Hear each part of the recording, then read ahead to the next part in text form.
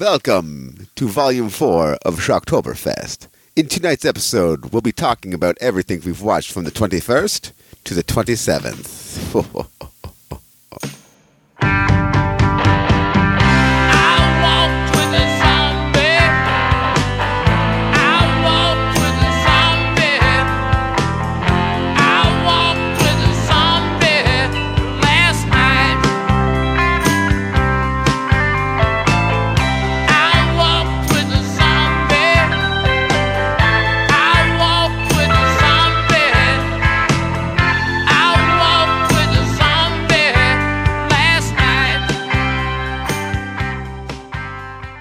Welcome, everyone, to Volume 4 of our Shocktober series. I'm Kyle. I'm Maddie. And joining us once again, putting up a good fight, surprisingly, is Adam Bentley. Yeah, I'm doing the best I can, guys. It's not easy to sit around and watch a bunch of movies all day. Listen, well, we're doing this. We're sitting down, we're bunkering down, and we're fucking doing it. It's hard work. It's not easy to just give up your life and just become a movie nerd for a good month, but, it's the name of the game. It's worth it. And I'm not trying to knock him. I'm just like, this is, usually, I believe you would usually watch like 20 films or something in a month. I think this year you've, like, not only stepped up your game, but, like, jumped over. You might have the belt. You might get the crown. I'm really surprised because when he said he's going to participate, I'm like, yeah, it'll be fun. There, Adam. Yeah, I like listening to him talk about whatever films he covers, but I didn't think he'd be putting up a fight. And now it's like, again, I don't know the numbers, but I think roughly looking at them, I think it's anyone's game. I think Maddie might have a bit of a lead there, but it sounds like Adam is still coming close. back big this week, maybe. And I think I'm going to be the. I think I'm the underdog this year, but who knows? Again, I could have a big final week. Probably not, though, the way I've been watching movies. I put on a movie, get through 20 minutes of it, takes me 2 or 3 days, but who knows? I think this year, though, like last year actually was really close, too. I wonder if we should put money on this or something. Like, there should be like some sort of like a cash prize. I think the honor is more important than the money. Like, being crowned the king of Halloween means more to me than winning $10 or something. But I'm really surprised how close this year and last year has been. For our Movie City Maniacs podcast, it's been crazy how close like last year was, because I think Danny took it or you took it. I took it, but you came in second by like whatever it was. I think we mentioned the first Is episode. Danny coming for the last episode? I think so. I'm trying to get him in. He's not competing though. I mean, but imagine he comes in and he's like, yeah, I watched 75. Yeah, I don't think I'd count it. The rule is, I thought we set from the beginning, the rule is you have to mention it on the show. If you don't, if you're like, oh, by the way, I watched these 3 episodes, it doesn't count if they're not mentioned on the show. So, but what if he comes in and like, I watched all 8 Saw movies, I watched all 11 Friday the 13th. When he starts talking, we're going to cut him off so he can't talk about the. We can't spend 3 hours of him. No, from what I told him is just come in and maybe talk about the 10 highlights of the month for you, and maybe 1 or 2 that really sucked. Because unfortunately, if he's not going to show up till the final episode, we can't have him. Shouldn't for Danny's they be inverted? The 1 or 2 that were actually good movies and the 10 that were... Well, what he's going to do is he's going to give the 10 that he really liked, and when he gives the ratings, they're going to be like 4 out of 10. And then the 3 that he hated, he's going to give like an 8 out of 10. That's usually how Dan works. But I love that every episode it starts with us ripping on Dan. He's not even here. And I know, no wonder he doesn't want to come until the final episode. But... anyways, I guess we should just jump into it, because I know these episodes tend to go a little longer. Everyone watches a shitload of movies, apparently. So well, we don't want to be like chumps, right? Yeah, we don't want to it is surprising. I mean, we know it's 31 days, but how much we all watch, like when you add up all the movies and TV shows. When I'm putting together the synopsis, of this, everybody wins, right? You get to watch a bunch of cool fucking movies. But when I'm putting the synopsis up for each episode, it's just crazy. It's this huge like paragraph of it's just insane what we can cover in an episode. So I think it's great for us, because we're watching stuff that maybe we wouldn't normally throw on, or we wouldn't get a chance to. We're kind of forcing ourselves to get through as much of classics that you return to, but also new films that you've been wanting to check out. But and the listeners win because they have a whole list of films to either watch or stay away from. So anyways, let's jump into it. We're going to start off with October 21st. Maddie's looks like he's eager to jump in, actually. So I might owe you an apology. That house, the Haunting of Hell House, or the Haunting of Hill House, is actually kind of amazing. Yeah, it's amazing. I watched episode 3 and 4 of this, and as you're saying, like, you got to check out the background of every scene, because there's always like a apparition kind of going on, which really added a new layer for me, which I thought was kind of cool. Like, I'm really digging this show. I'm surprised I haven't really just killed it because I'm trying to watch movies instead of TV shows. Yeah. So I've only watched 3 and 4, but I am excited about it. Maybe in November. My 2 favorite episodes are the next. Are they coming up? Yeah. I can't believe how good the show actually got. Yeah. It stays at that level. As I said last week, the first 2 are probably. It was a slow go, but they're setting up a lot of things that are super important for the whole series. It could have been a movie. Like it could have been like a 5-hour, 10-hour movie, right? So, yeah, I dug it, man. I got to give it like. The more I think about it, the more I want to give it 8 out of 10 pumpkins. Yeah, I think I gave those 2 episodes 8. Yeah, it's phenomenal. Mm-hmm. Cool. Yeah, I'm gonna check it out. I think I already mentioned I'm waiting until after October because I don't want it to consume. That's what I was thinking. I already have like stocks of movies I know I'm not going to get. I through, might wait till like maybe mid-November because I'm kind of want to get into something that isn't like a horror related. I'm excited about like watching the Goldbergs. I just picked up season 5. So it was one of those things where I had a stack of movies that I was like, this is what I'm watching this week. Yeah. But let's just watch one of these. Oh, that was pretty good. And then you just kept hitting replay, right? Yeah. Once we got to the third one, it was like I'm in. I'm all in.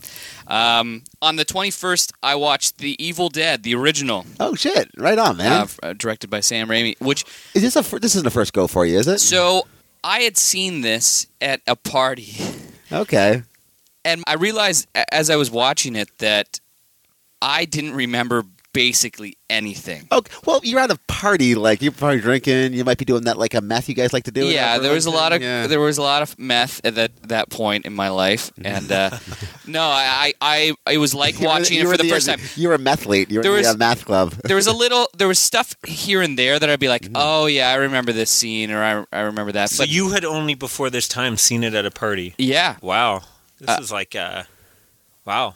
I for some reason I had convinced myself I had seen it, and then when I was getting movies together for this, and I was like, I think I only saw it that one time. Like, anyways, awesome, right? Yeah, it's atmosphere for days, right? Atmosphere for days. There's a tone that is like instantly kind of unique about it. There's a little bit of an amateur quality, but it comes across endearing. It's charming, yeah.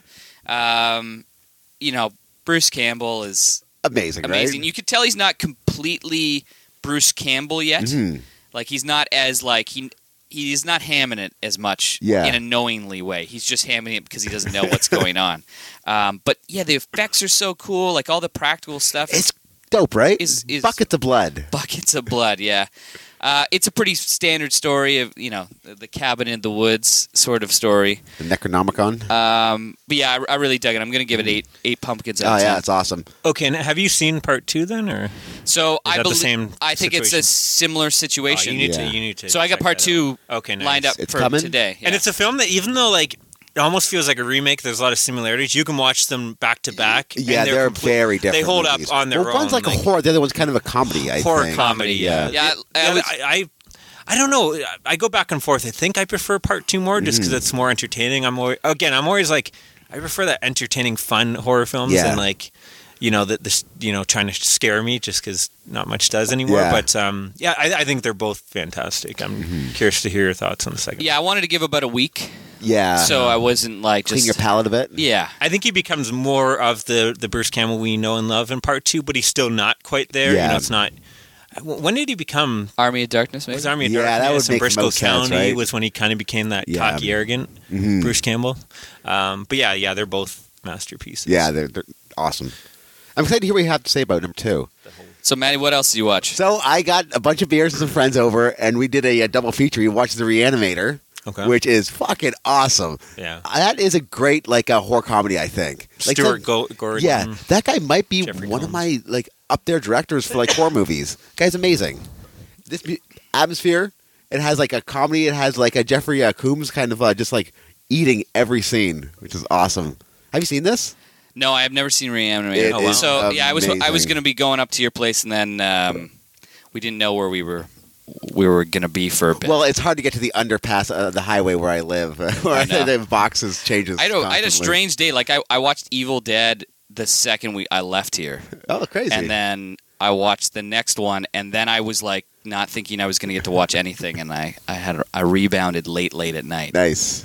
So what are you going to give? I got to give The Reanimator. I'm going to say 7.5 pumpkins out of 10. Nice. There is that almost seems a bit low. I know. Like I was thinking about this. Like for the scene of the zombie head giving head. Isn't that I was about to bring that up. Like there's a scene where this guy gets reanimated and he has his head cut off, but like he tapes this girl down to the table. And he's like, he uses his body to put his head between her legs. It's insane. Yeah, it's that's a kooky film. That's the first time too that I had seen. I think the first time I watched it, and I don't know if it was the first time you watched it, I think it was at your house when that would back make like in sense. high school, and I think that was one of those like when we used to get tons of Yeah. food. Like we That was didn't before we were we drinking, didn't do too. we didn't drink or do drugs. Got a bunch of like snack it was foods. like it was like chips and like candy and donuts and shit, and like we got like that sugar fever by the end of it. But I think that was one of the films we watched, and I think that was the first time I was like, this is Jeffrey Combs, and at first you don't really like him in that film. He's kind of like that anti-hero. He is like smug and swarmy. But after that, and he's kind of Yeah. like Bruce Campbell. Once you see the rest of his career, you grow to love him, and then you go back and watch it, and he's the guy you're rooting for on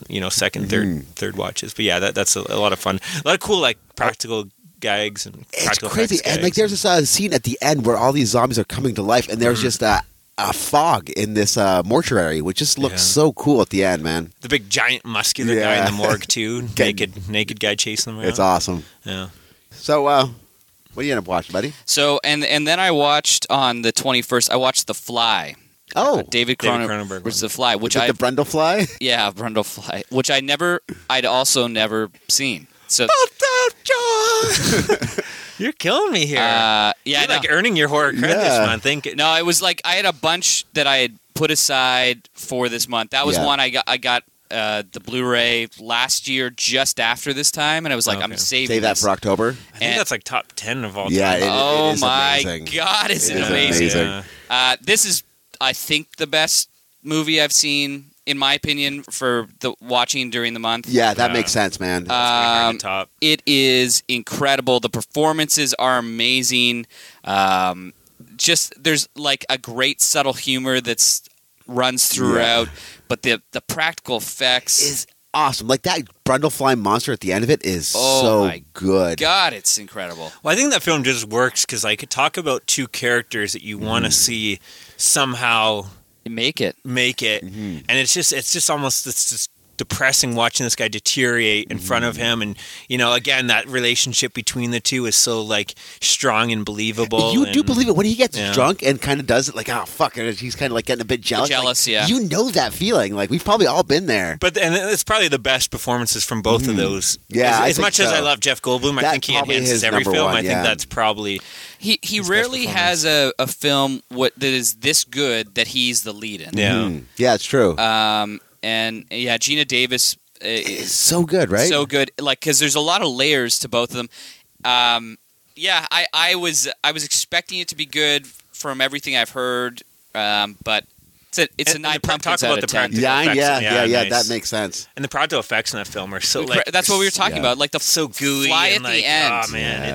it's unbelievable. It's so Cronenberg of that era Yeah. too, which I've seen a lot of those other films, and this one just like the body dysmorphia, the sexuality that's running through It's it. so good. It's just so good, and I feel like it's going to be one I'm going to go back to a bunch. Yeah, you can. Because the second it starts and you get to his lab, I'm all in. There's just something they know.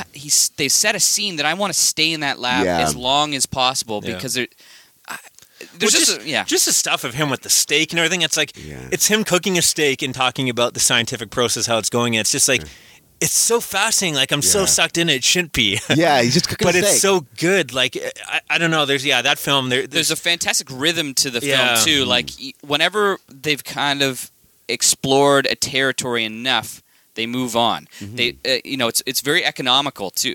I think it's only an hour and a half. Yeah. Yeah. There's no wasted scenes, but you're able to get great characterization, which is a problem sometimes with Yeah. quick horror movies where you don't feel like you know these Yeah. characters. You feel like you know them. You know the sleazy guy that runs the magazine. Yeah. Yeah, That film does a great job too. Where like, scenes that would normally be boring in any other film, again, you're just like hooked on. Like it's it's magnetic how good every scene in that. I don't know. It's I don't want to say it's pretty close to It almost might be a perfect film. Yeah, for me. yeah. It's like it's an easy 9 pumpkins out of Yeah. 10. I'm going to throw this out there. I mean, we'll see how it goes, but our goal is, we're long off. This will be a year away. But if we ever do our 100 top horror films of all time or something, I think you should try to join us. You have a year or so to watch a bunch. I think it'd be really fascinating. I've over the last 3 or 4 years, that's the area that probably I was lacking the most. And now you're kind of getting into it, eh? I'm catching up now. Last year The Thing was the big one that just knocked my head Socks back. off. So, anyways, yeah, for our 100th, I think I'm going to throw it out there. It's probably a couple years from now. Start watching movies now. 100 horror films of all time. We'll run it down, maybe do a big epic thing. But it's just fun to see everyone's take on all these classic horror films. Whether it's Texas Chainsaw Massacre, everyone reacts differently to things. I know, I appreciate Texas Chainsaw Massacre for the masterpiece it is, but I don't love it as much as maybe everyone else is. I know that it's one probably of your wouldn't be. favorites. That'd be in your 100 for sure, right? Sorry, that would be in your 100 for sure, right? Or maybe not. I don't know. I'd have to. It probably would, but again, there's certain films. There's one actually I'm going to talk about, which many would consider one of the greatest horror films of all time. And when you see my rating, you're gonna be like, "Wow, that's fucking low." And it's like I appreciate it for what it does, but I didn't enjoy it as much as maybe others do. I can appreciate the Massacre is that one for me too. Yeah. It's never. I've seen that twice. Yeah, every time I revisit, thinking, okay, I missed something. I think the problem with Texas Chainsaw Massacre, and we're getting off track here because none of us probably watched Texas Chainsaw. No, did we? But for me, it's like I appreciate for what it is. It's terrifying. It's unnerving. It makes you feel uncomfortable the whole movie. But it's like almost like I'm not entertained while watching it. I don't know if that it makes sense. Like you're pretty much watching this woman get chased and screaming the whole movie. It's like an hour and a half of screaming of her getting chased. Then she gets captured. She pretty much gets tortured. Then more chasing. Like it's unnerving and like it's draining. And like I appreciate that for what it does. I mean, it is. There's few films that have that effect on me, but at the same time, I don't know if I'm really necessarily entertained by it. So for me, when I do my list. Again, I can say I appreciate that from its technical point of view, but as a when I do my list, it's like what entertains me. What do I want to watch again and again and again? And for me, it's always like what actually stays with me. Yeah, is a big one. I find if I'm thinking about a movie 2 days later, that's a good sign. Massacre, I find if I watch that movie, I think about it for a couple days after. So that's one I probably haven't watched since my early 20s. Yeah, you should probably revisit it. Yeah, you might. But I remember I watched it twice within a 2 or 3 year span because I remember the first time I had like a heavy dislike, and then the second time was like, yeah, I get how this set everything else, but it's just never like on a. Anyways, I'll rewatch. Yeah, we're spoiling our episode for in 3 years or whenever we get to 100. Maybe not. Maybe I'll completely change. Anyways, let me jump in. Yeah. I only watched one movie this day. Unfortunately, when our podcast ended, I did family stuff. You think unfortunately? Well, for this competition, unfortunately. Okay. I mean, fuck, I'm trying to keep up here, and it's tough. But our son was just not down with doing some horror films. He didn't want to Texas Chainsaw Massacre with you? No, but I watched the Amityville Horror from 1979. Oh, awesome. I just recently read the book last month, so I've been wanting to check this out and see how it compares. This is a film. It seems to get a lot of shit over the years. It seems like it's that one film that everyone loved when it came out, and now everyone, since it's maybe been revealed that it was all a hoax. That I don't know. Everyone just has a hate on for it now, but I've always stood behind that. I enjoy it. It's a good movie, man. And I wanted to see how it compared to the book. So the opening is very creepy, where you have the Ronald DeFeo Jr. going around murdering his family. The way it's done, I think it's really well done with the shots in the house and the flashes and pulling out and that the way the house is designed in this film looks very creepy. Almost looks like a face staring at you. The opening is fantastic. James Brolin is there as George Lutz. I think he's fine in this performance. Yeah. He's good. I mean, near the end he gets a little over top. The way they do like the makeup with him to show that he's getting affected by this house is a little much. But I don't know. I think he's good in this. Margot Kidder is fantastic in this. I thought she's just very one. I've never really I think we've talked about it as Lois Lane. She never really worked necessarily. Yeah. She was a good Lois Lane, but she kind of had that she smokes 10 packs of cigarettes a day. What kind of underwear am I wearing, Superman? I thought she was. I thought she was a looker in this. There's something. Maybe it's just she was a very likable character in this that I looked at her a different way. Rob Steiger as the father, Delaney. That scene with the flies is so fucking good. I thought he was really good in this, and even again, maybe it's a little over the top, but I thought it's fantastic where in the end where he's going to in the church and he's trying to like get the help of God, and I think in this it doesn't happen in the book in real life, of course, but he doesn't go blind or whatever. But I thought his performance was really good, and that scene where the bees attack it, that was very well done in the voice where it's like get out. It's great, like right? It's pretty creepy. I always thought again Simpsons and like all these parodies have kind of made a joke over the years, but I was surprised how still very effective it is. The score by Lalo Schifrin is fantastic. Like one of the in my opinion, one of the better horror scores out there. I just wanted to briefly talk a little bit about how it compares to the book. Don't worry, I won't drag on too long, but some things I thought the movie did better. The pacing is definitely better. I thought, have any of you guys read the book? No. I've never read the book, no. I was really excited because it's like, again, even though it's been maybe revealed to be hoax, there's a part of me that still believes that it's real. It's like, we don't know because the two Lutzes died. I think is the wife still alive, or are they both dead now? I have no idea. But I think they're both dead. But either way, I think till their grave, they stood by that it was real. I know someone came out, one of their lawyers, saying they got drunk and came up with the whole story. But I don't know. Part of me still wants to believe. How are you guys on ghosts? Do you believe that ghosts are possibly real? I've had like a Mulder. I want to believe, but I don't. Yeah, kind of. I'm kind of the same way too. As I've gotten older, I'm kind of like, there's still no real great evidence. But again, a part of me can still watch this, thinking, maybe they are. There's still a part of me that says maybe there's. If I go and you do, you're like in a situation where people are framing in a certain way and talking about a house, and you're there, and that's when I kind of go, well, maybe. Yeah, that's exactly. And then I leave and go, that's not true. Usually when people get around in a circle and they start doing seances, I went to this is a little off topic, but I went to Paletta Mansion where I used to work when I was in my early 20s, and it was always kind of a creepy place when you'd be in there on your own. And there was guys that said when they started they didn't believe at all. Like I remember this one caretaker guy, I don't believe at all, and he was like, I was adamant, and he was like, I believe now. So there's actually people who have like changed. There was like 3 people that I met that were like I came here thinking, what are you talking about? And now, like, there's just been all these things I see out of the corner of my eye. But we went there for this ghost tour, which I thought would be more historical, which ended up just being people with all these meters and stuff, which I hated. Yeah.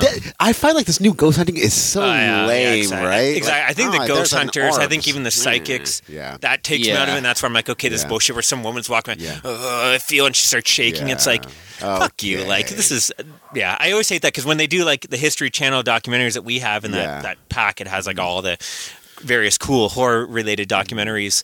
And like when they tell the history and the mythology and the story, it's like, oh, this is so cool. Even and then they get into like the psychic in modern times going to the house. I'm like, that takes me out of it. So, sorry. Anyways, so it was interesting that things that are supposed to make you more into it, like you're saying, took me out of it. Yeah. And I was like, when do I get out of here? When can I leave? Yeah. And you kind of judge the people doing it, right? Like, what are you doing with your life with these fucking ghost meters? And get on a podcast, watch as many movies as you can. Yeah, come on, assholes! Like, do something, do something with your life.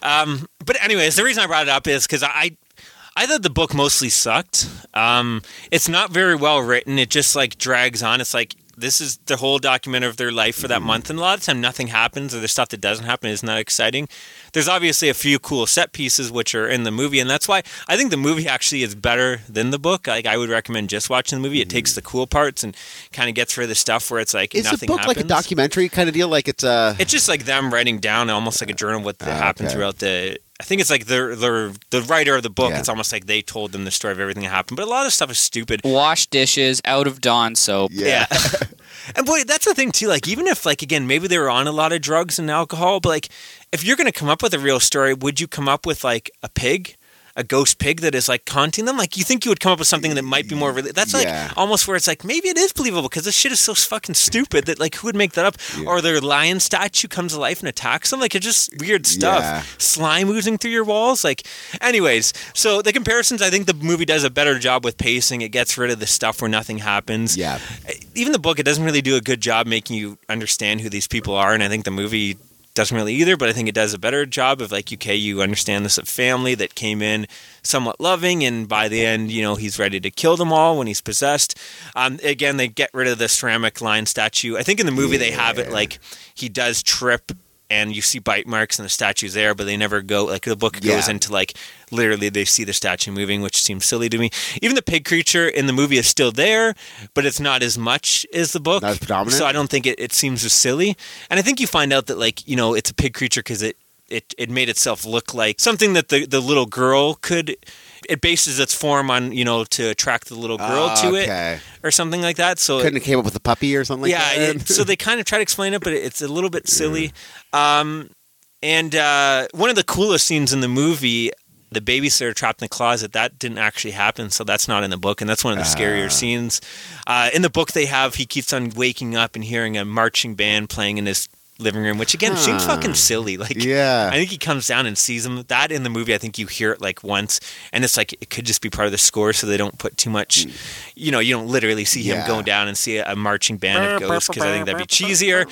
Instead of slime leaking from the walls, they have blood, which I think is scarier for the finale. And I don't know. I think they do a good job adapting it for the movie. A couple things though I did like better in the book. In the movie, when they find the red room and he sees like his face. It's this weird, cheesy practical effect where he sees his face looking at him in the red wall. So I thought that was kind of cheesy. The book didn't have that.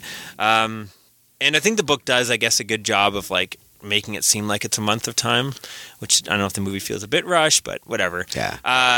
The book takes place during winter Christmas. I was kind of disappointed that they got rid of that because it would have been cool to have a haunted Black Christmas story on Christmas. Just to add, you know, double holiday feature. horror gets an extra star for me. It happened on like Martin Luther King Day or something like that. He just like holidays. Oh, and then the other thing that is nixed from that happened in the book, I guess she would be like levitated and stuff like that. And there's a scene where she gets ravaged in her bed by a ghost.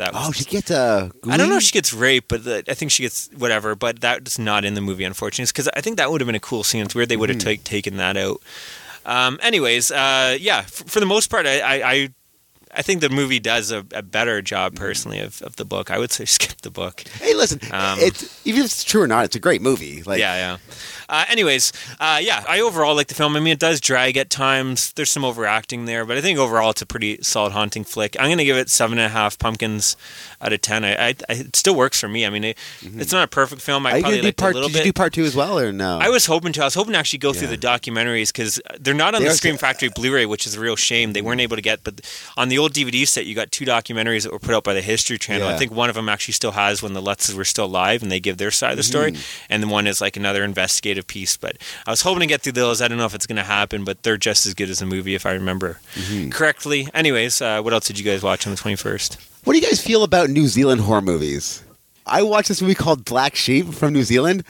Absolutely loved it. Yeah, it's fun. I was a little bit drunk at the time, but it's about like these zombie sheep that come to life and they start attacking this farm. Oh, really? It sounds insane, and it is insane. The minute like a sheep bites you, you start turning into this weird sheep man. So there's a bunch of like these weird sheep creatures coming and walking around and haunting this farm. It's fucking awesome. And there's something about the way New Zealanders deliver a joke that makes it amazing.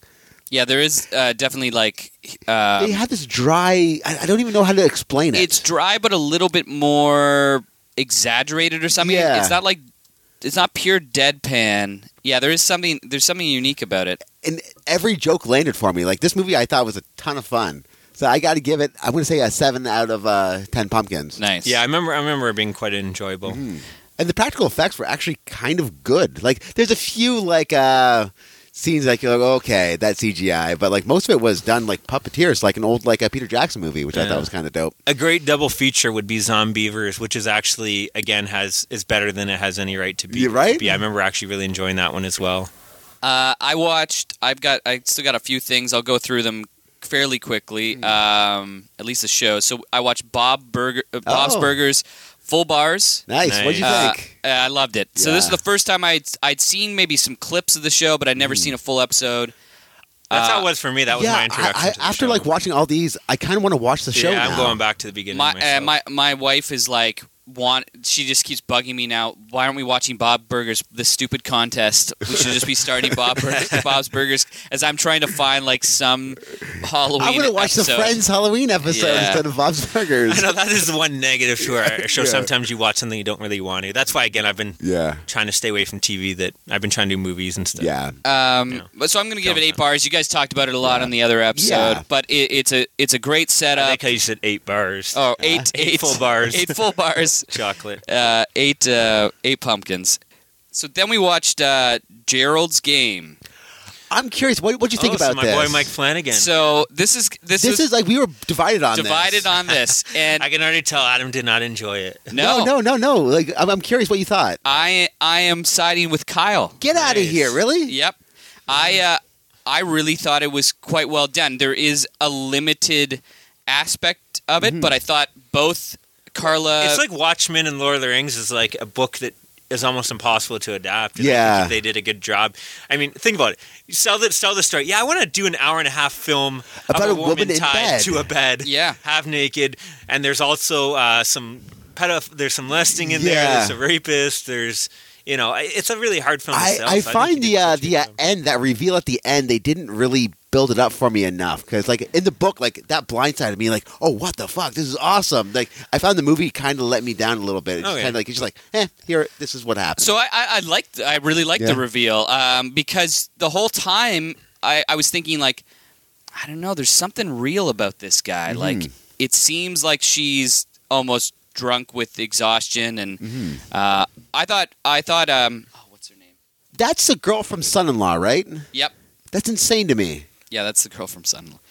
Carla Gugino is I thought fantastic in the movie. She's an actress I've always yeah, liked. she She's was done good a at this. lot of great It roles. was a lot of work for her to be It's her. in a bed. For, She has to hold that relies on movie her. up the whole time.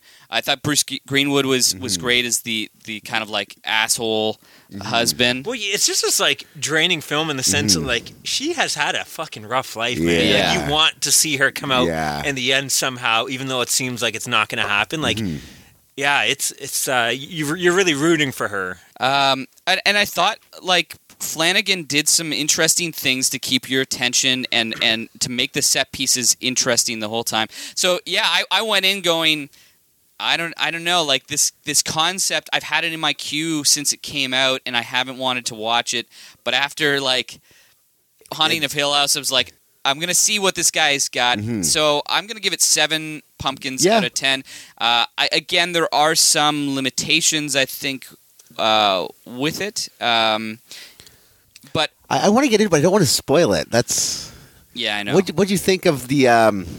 I would say don't spoil it because I Okay. think there's still a lot of people that haven't watched it. I mean, Yeah, fair enough. It's worth a watch for sure. Do you remember what you gave it?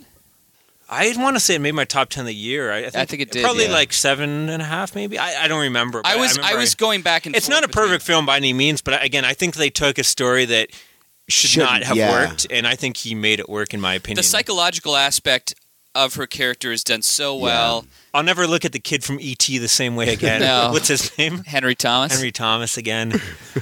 Those scenes were rough. yeah. But that is a film. It is like a dark, really dark film. Was a dog in this movie? Yeah, the dog, and the dog seems so lovable, and still does as he's not being so lovable. Yeah. Have you turned to the dark side? Would you say you're a fan of Flanagan? Would you say you're a fan of Flanagan? Yeah, like We call him Fanigan. I Are you a always Fanigan? like. Did you rewatch This Week Oculus? No, I haven't yet. I think that's on the. I'm gonna. Try You got to to do get that, by the end of the month, because I'm curious if you're. I'd like to, because after Maddie still hated it. I didn't hate it. I hated the last half hour. Yeah, which was my problem with it Yeah. originally too. But I always really, I thought Hush was. All right. So the question I got to ask is: should I redo this? Should I go back in with a clean head and watch Gerald's Game again, or should I wait? Maybe wait a little bit and really let it get out of like maybe. 'Cause I read it, then I watched it. Like that was the problem. And then I watched Tales from the Dark Side, the word processor of the gods. It's a pretty standard episode. Yeah. Basically, like the computer can give his wishes. Grant wishes. Yeah, I think this was not one of the better episodes for me. I'm going to give this 5.5. Yeah, fair enough. Pumpkins out of 10. We don't need to really get into it. Bruce Davidson's in it, who I really nice. like, but that's about it. So I watched 2 episodes of The New Girl. Never seen this show at all. And the one was Halloween, and the other one was called Keating. Yeah. So I actually kind of enjoyed this. Like, it was very Halloween-esque. And I kind of enjoyed the characters, too. So I'm like, I might go back and watch New Girl, which is kind of weird. Yeah, I know you were really against the show, but I feel like it's I think once you get over that hump of like the first couple episodes, it might be good. It's like 4 episodes where it's the adorkable episodes, as I call them. Unbearable. And then, and once you get past that, all the characters, they like figure them out. The only one that's maybe like the same is kind of Schmidt, but everybody else gets like actual dimensions to who they are. It's just not like he's the ex-jock. Yeah. So I'm going to give them 6.5, and they are definitely like you have to watch this series, I think, to get what was going on in a lot of the Halloween episodes. But still, it's not like I was like, who is that guy? No, you figure it out. The first one is like kind of hard. I found it was hard to watch out of order. And the second one I thought was easier. Yeah. Yeah, I was gonna throw those on, but I went through some of the Mill Creek ones. Yeah, I think I may try to still get through them, but I don't know if. To be honest, they're not great. Yeah. If you haven't watched the series, they're not great standalones. I find. So. You watch the Mill Creek stuff instead, buddy. Yeah. And I also watched a Treehouse of Horror. Not 29. What does that say? I don't know. Oh yeah, it was Treehouse of Horror 29. It was actually we watched The Simpsons. It doesn't feel like Shocktober until Maddie can't read his fucking notes. Well, it can't be Treehouse of Horror 29, but it actually is. It's the 29th episode of Treehouse, which is insane. It was the one that was on last Sunday. Terrible. Terrible. I thought like they're going to do like Invasion of the Body Snatchers. It's going to be awesome. Like, no. Oh, they fucked it up. No. They did like a Jurassic Park ripoff, which it's too bad because the last year's episode was actually like me thinking maybe they're making a comeback. Yeah, it had the one where like Homer's fucking chopping off and cooking his own body parts. Like it was pretty messed up, and I was like, this was a return to horror. But no. And they did like a Splice ripoff with Lisa doing a bunch of different characters that didn't really pan out. They had like a Cthulhu and Homer in like a eating contest, which. Yeah, and it didn't really work out. I've probably not seen the last 10 or 15 of these. I feel like I should watch it just because I did all of them last year. And I should stay caught up. I don't want to like get another 20 years past and then have to go back and watch those and hate my life. This is the first year I've had cable in like 10, 15 years. I'm like, Simpsons is on. Shit. So I actually got to watch Simpsons Halloween episode on TV, which brings me back to my high school days. So I'm going to give it 5.5 pumpkins. Oof. Yeah. Yeah, you're not selling me on that one. Yeah. Is that it for the... That's it. That was a big day. Jesus. That was a big day. I'm falling behind after that. But, okay. Well, let's move on to the 22nd. I picked up that DVD off you, The Adventures of Ichabod and Mr. Toad. Oh, okay, yeah. So I started watching the Mr. Toad. I guess it's 2 small movies in one. Yeah, I think it's one movie total. Yeah, it is one movie. So I started watching the Mr. Toad. I'm like, this isn't Halloween. What am I doing watching this? So like, I fast forwarded to the Ichabod Crane one, which I actually had a. I would count. I'll let you count that as a movie. That's what I was thinking. I'd say it's a half. Hour, right? I was going to give it a half because it was like 45 minutes, I think. Whatever. It's up to you. I would count it as a movie. Yeah, we'll call it a half. We'll call it a half, man. So yeah, if you lose by a half, man, you're gonna be wishing you took that full point. So have you seen this recently or no? I think it is Bing Crosby who does the voice of Ichabod Crane. Yeah, it's fun. Yeah, I had a blast with it. Is it Bing Crosby? I think he's doing the boo boo boo boo. And he's teaching the girls to sing. Oh, wow. But Ichabod's kind of a detestable character in this. He's kind of a dick. Like, it's just constantly stealing. I think he always is, isn't he? I always thought he was more like a charming, bumbling fool. But in this one, he's kind of like a So this is the Disney. Yeah. Yeah. From 1949. Yeah. It's from 49, That's insane, right? Oh, and it is Bing Crosby. Basil Rathbone's in there as well. Huh. As the narrator, I believe. So. I used to watch it every year. Yeah. And I probably haven't seen it in... couple... decades. I bet I haven't seen it in 20 years. That seems about right. If you want to borrow the DVD, you can watch half. Kyle's going to call it a movie if you're behind. Yeah, I'll grab it. I'd let it slide. I mean, whatever. It's fun. The songs were kind of great. I've had that like Ichabod Crane song stuck in my head for days. So I dug it. I'm going to give it 7.5 pumpkins. Cool. I watched a movie from 2016 called The Limehouse Golem. Has anyone seen that? Oh, yeah. No, this is on my queue. So it's pretty much a take. It takes place in Victorian London. It's pretty much in Jack the Ripper, but it's not Jack the Ripper. Oh, This awesome. is they call him the Limehouse Golem because he's going around killing people. But it's kind of a weird the way they do it. So it's almost told through flashback. So it opens up. You have a woman played by Olivia Cooke from like Ouija fame and some other films. She's in Bates Motel. Bates Motel, yeah. She's got a little fan base behind her. But so she's arrested at the beginning and she's put on trial for the murder of her husband. You have Bill Nighy is, I think you learn that he's a gay cop. He's put on this case. They kind of throw him on this case, assuming that he'll fail to catch the Limehouse Golem. But anyways, he finds this book in the library that has all these musings of the killer on it. So he gets the library to find out all the men that were in the library at the time that this would have been written.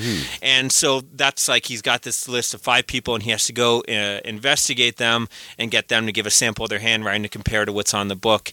So it's kind of cool because he'll go to like a suspect, and as he's talking to them, we get a flashback of a kill with that suspect as the killer. So you kind of see like, could it be this guy? And it's really cool the way it's done. With I do like movies like that where they reimagine the scene over and over again. And as he's killing the people, you have the ominous writings that he wrote, and he's being read in this like kind of weird, like really kind of scary voice.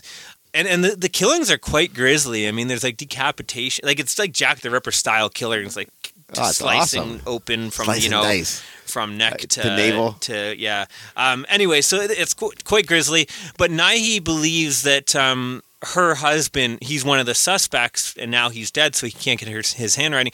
But he believes that he may have been the killer. He's his main suspect, and he wants to prove, if he can prove that he was the killer, then he wants to save this woman who was put on trial. And she's had this rough life. Like, you go back to as a kid, she was pretty much molested, and her mom, when she comes home and her mom learns that she was possibly molested, she berates her for being raped and molested. And it's just like she's I think she was possibly lived on the street as a prostitute.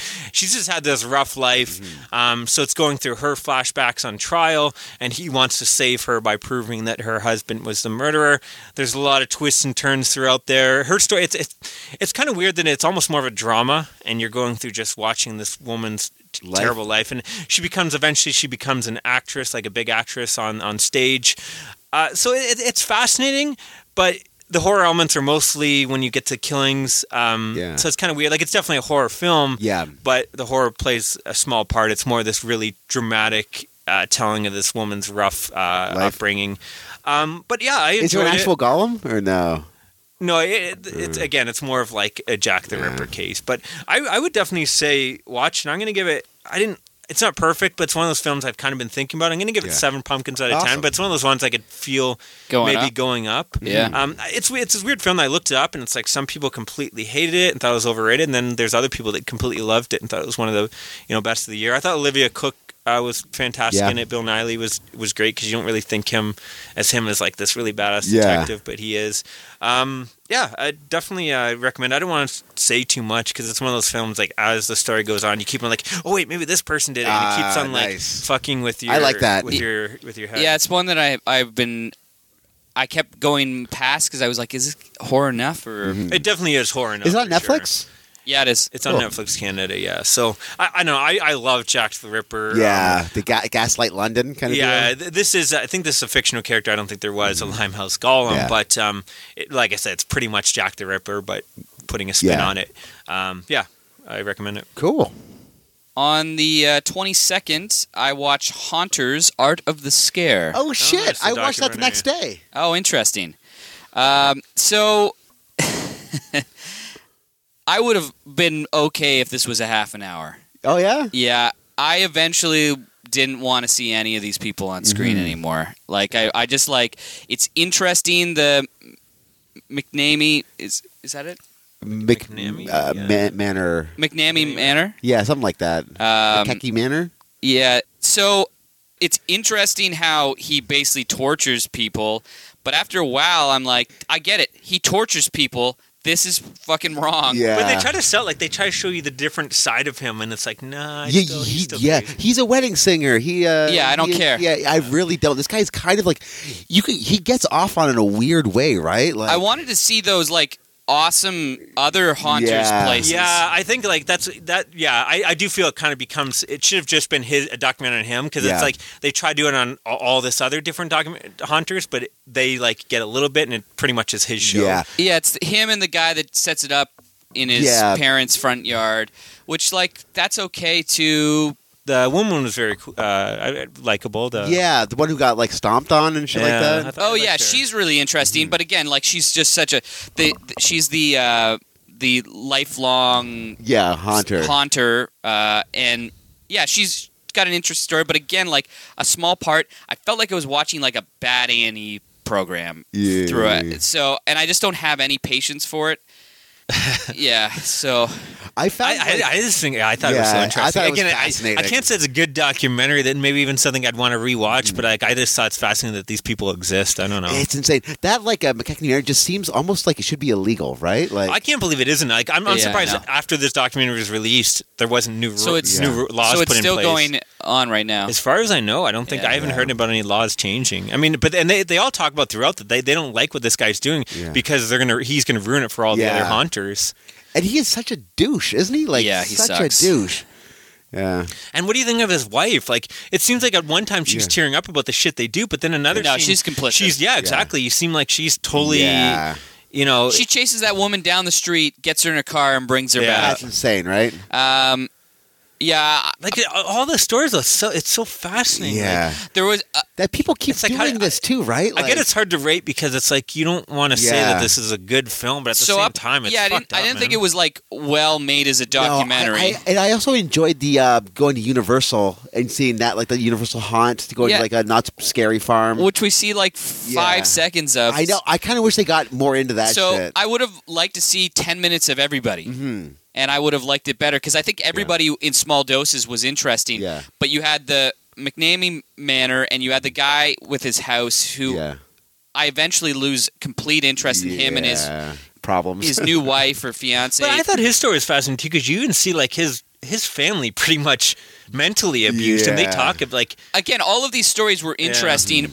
But at 45 minutes, it could have been over. Yeah. Or you could have gone on and told other stories. But you keep going back to these people. But I do think, though, that McNamee is the most fascinating story. Like, I think he deserved more time than everyone else because I think his shit is the most fucked up. It is definitely the most fucked up. But you basically play it over and over again, and then you go and see him building this other thing on a farm. So you're supposed to, like, root for him building this thing. And I was like, fuck that. Glad they closed it down. Yeah, me too.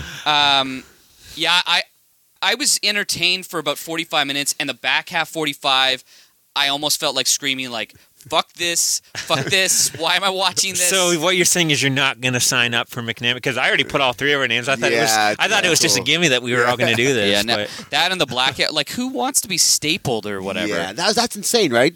Like, it's fucked up. I don't know. Again, that's why I enjoyed this documentary because this is a whole other side that I didn't know existed. It's like, wow. And that's...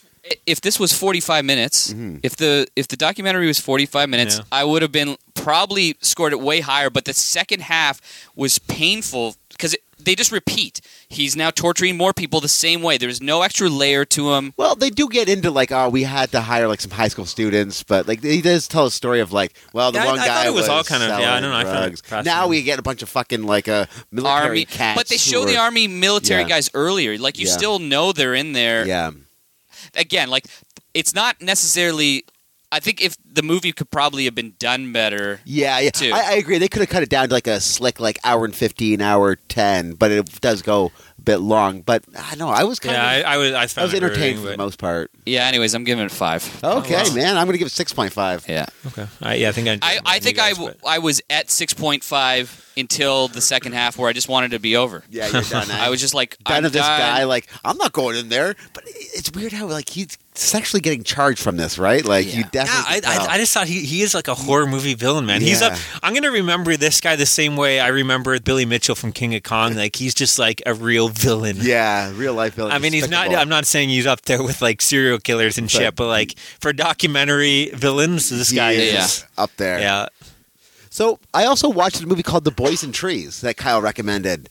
This movie is fucking awesome. Yeah. Like it's not like a horror movie, but it takes place on Halloween, and it's such a coming of age story that I actually really dug. Yeah, it's touching, and like it hits on all those levels. And it's artful too. Like they go to like this Day of the Dead ceremony where it's like, oh, it's a funeral. Like what's going on? Like what's happening? It's cool, man. It's visually appealing, emotionally it gets you. You haven't watched this yet, eh? This would totally be a film for you. Yeah, I would recommend it. I think you'll probably enjoy it the best of the three, but maybe, who knows, maybe. I'm giving it 8 pumpkins out of 10, man. Wow. It's awesome. I think it's a 2018 film, right? Yeah. Where'd you watch it? It's on Netflix. Oh, it's on Netflix. Yeah. Canada, I was enthralled with it. Like, absolutely loved it. Again, I'm curious. We'll see in our top 10 of the year. I'm not sure if it is a 2018 film. I think it was one of those ones that, like, maybe like 2017 in festivals, but I think it's considered 2018. I could be wrong though, but it's definitely it's an interesting film for sure. I finished off the night with a film called The Boneyard from 1991. Boneyard. This is a cool little film. This psychic is pulled out of retirement to help with a child murderer case. She's such a weird lead. Like, at first I wasn't sure, and I feel bad saying this, like it was if it's a man or a woman playing the part. You can't tell which end is up. But she's just this very weird kind of average. I don't know how to explain it, but anyways, he's not very charismatic. Like, she should not be a lead of a film. You would not think of it, but she works. Like, there's something about her that makes her likable, and you just want to watch her on screen. It's weird, but anyway, she's pulled out of retirement. You find out that this guy has been arrested for murdering these 3 children that he claims were possessed by demons, and he says that he's been feeding them flesh for years, and you get flashbacks of him, like, with these people tied up, and he's cutting off their fingers to feed these kids flesh. Anyways, they're murdered, and this detective pulls this psychic out of retirement to go to the morgue and see if she can, somehow touch the bodies or something and find out what happened. And it pretty much becomes one of those one location, trapped in a location films because they get trapped in the morgue. These demon zombie kids come alive and they have to fight them off. Fun. You also have Phyllis Diller is in there. She's working she's the front desk of the morgue. Is she fun? She's fun, yeah. She's kind of like, witty and a bit of a prick with the detective. I don't know if I'm spoiling, but you get some zombie Phyllis Diller. But it's like the zombie effects. I think this was directed by a guy that did practical effects movies. So, like, the zombies look like something from, like, a Peter Jackson film. Like, they're over the top. Like, they're suits. They're not like just zombie makeup. What year is this again? 1991. Okay. You get a zombie poodle in there. Again, it wasn't a great, and I was kind of tired watching it. It's one of those films that, again, there's a couple this week that, like, I was tired, and I feel like I need to rewatch it, and maybe it would go up a bit. I'm going to give it 6.5 Is it a pumpkins party out of movie? 10. It could be, but it's this weird. It's weird pacing, but at the same time, you're never really bored. I don't know how to explain. This is such a weird little film. It's like it shouldn't work, but it does. I'm going to give it 6.5 pumpkins out of 10, but I could feel it going up over time. I had fun with it. It's I don't know how to explain it. I mean, zombie kids killing people, and a zombie poodle and zombie Phyllis Diller. I mean, that doesn't sell you on it. What more do you want than zombie Phyllis Diller? But I don't want to overhype it, but it was a nice little surprise. I watched Treehouse of Horror 15 that had the Ned Zone, which is like a Dead Zone ripoff, and it had like a London by Gaslight, Jack the Ripper, like a Barton. The Ned Zone was good, but it wasn't the best. I got to give it 6 pumpkins. Are you going back and picking ones you hadn't seen? Like, why are you choosing all these shitty ones? Well, I'm just going through the list. Like, I have a box. I have them all saved on. Okay, because it seems like you're jumping over, but it's like new one, then another new one. Well, because the new one was on. I'm going to do 15, 16. Oh, okay, I got you. I did 16 as well, which it had like the BI, which is artificial intelligence. Not good. It had the actually there was one on it. Not like it's that takes place in Springfield. All the townspeople are dressed up in their costume. Oh, that one's fun. And the witch puts a curse on them, so they're actually like because the witch doesn't win the first prize in the costume contest, so she gets angry. And I had fun with this. Makes them become their costumes. For that one, right? I got to give it like maybe. But it's another fun. one. Oh yeah, I do remember that one being good. Yeah, there's always like one segment usually that's worth a watch in each one. Well, not always. Some of them are just 3 shit ones. But on like the better one, the 6. I'm going to give it 6 pumpkins out of 10 for that one. But the other 2 weren't the best. Yeah, I remember that Bart robot one being terrible. But they had the one like Survival, which is kind of like Burns is hunting people. It blows my mind that with all these horror films in the past 100 years to cover and parody, and they're doing like AI parodies and like There's Transformers and Harry Potter. Like, what the fuck, guys? Like, that's when if you look, the first like 10 that are great is because they parodied horror films, and then they've just like they start doing whatever film was popular that year, and it's like they really fell apart. Like the Xena one, and like what happened, man? Like the best ones are usually the ones that still have a horror element. There's one with Xena. Oh yeah, there is. There's one. It's terrible. Like they just stop fucking caring, and it shows. Again, my idea, and like this should be copyrighted, and just do this and give me some money. But do two up like. The only time people tune in these days for Simpsons is for the Treehouse of Horror, right? Like no one actually watches anymore. Do 2 episodes a year, one in Halloween, one maybe in the summer or something. One in the Treehouse of Horror stick just parroting 3 horror films, and then do another one, and it's just like them doing 3 takes on whatever blockbuster, and then those 2 episodes will probably be your most tuned in. Yeah, you'll please the horror fans that feel Treehouse of Horror is falling apart, and you can still have fun with those ones. 2 out of or maybe just. Stop the show. It might be time, man. It might be time. I think it was probably time about 10 years ago. Yeah. Okay, is that it for the 22nd then? I also watched Tales from the Dark Side, A Case of the Stubborns. Grandpa refuses to believe that he's dead. I remember that one being fun. Yeah, that one is a lot of fun. Who is it? It's Eddie Bracken. Okay. And you got Christian Slater as the kid, awesome. and Brett Spiner, Data as the Reverend. It's probably the best one I watched this week. Oh, yeah. We're in a schmackety, the Tales from the Schmackety side. Right now, they're all a little bit jokey. Yeah. This is the best of the jokey one. I'll probably give it 6.5 pumpkins out of 10. Cool. Okay, I guess let's move on to the 23rd. I'll start because this is going to probably kill you guys both. Break your hearts. I already know what you're going to say because it got spoiled for me on Letterboxd, but fuck you, Adam. So, Goosebumps, I watched. Okay. With Jack Black and the kid from 13 Reasons Why. I really didn't enjoy this. Oh, no? I found it just like a standard blockbuster. Maybe I came into it thinking there was going to be something more, but I how fun are all those monsters, though? I didn't find them that fun, and the amusement park you didn't really dig? No, I found it all like really forced for me. Like, there's a music park in the forest. It kind of abandoned. Like that would not happen. Yeah, but it's Goosebumps we're talking about. Yeah. You watched a movie about like an abominable snowman coming to life. But like just even they set up a setting and you get there, and I kind of felt like I don't know, there was something off about it the whole time. I did really like Jack Black's portrayal, but I didn't find anybody else. I thought the kids were both likable, and you kind of want to see them work out in the end. The dialogue is horrendous between the kids. And I like the mom in that one too. What's she from? Amy, and Amy Ryan, who I love. That opening scene has some of the worst, most stilted dialogue. I've never seen her like. I will give you that. Yeah. Even the aunt, I forget her name. Workaholics. Gillian Bell, who I usually think is hilarious. She's a bit flat in this movie, I thought. Yeah, there's not much that, and I just all the CGI. I just couldn't. I didn't mind the CGI in this one. Yeah, I thought the CGI is fine when actually. I think we're gonna watch this in 5 years and be like, "Wow, that's CGI from that." That's a possibility. I don't know because I think already like it's not top there. Like it's it's lesser CGI compared to other films right now, but I think I don't know, it doesn't bother me. So I'm curious what you're gonna give it. So I'm gonna give it.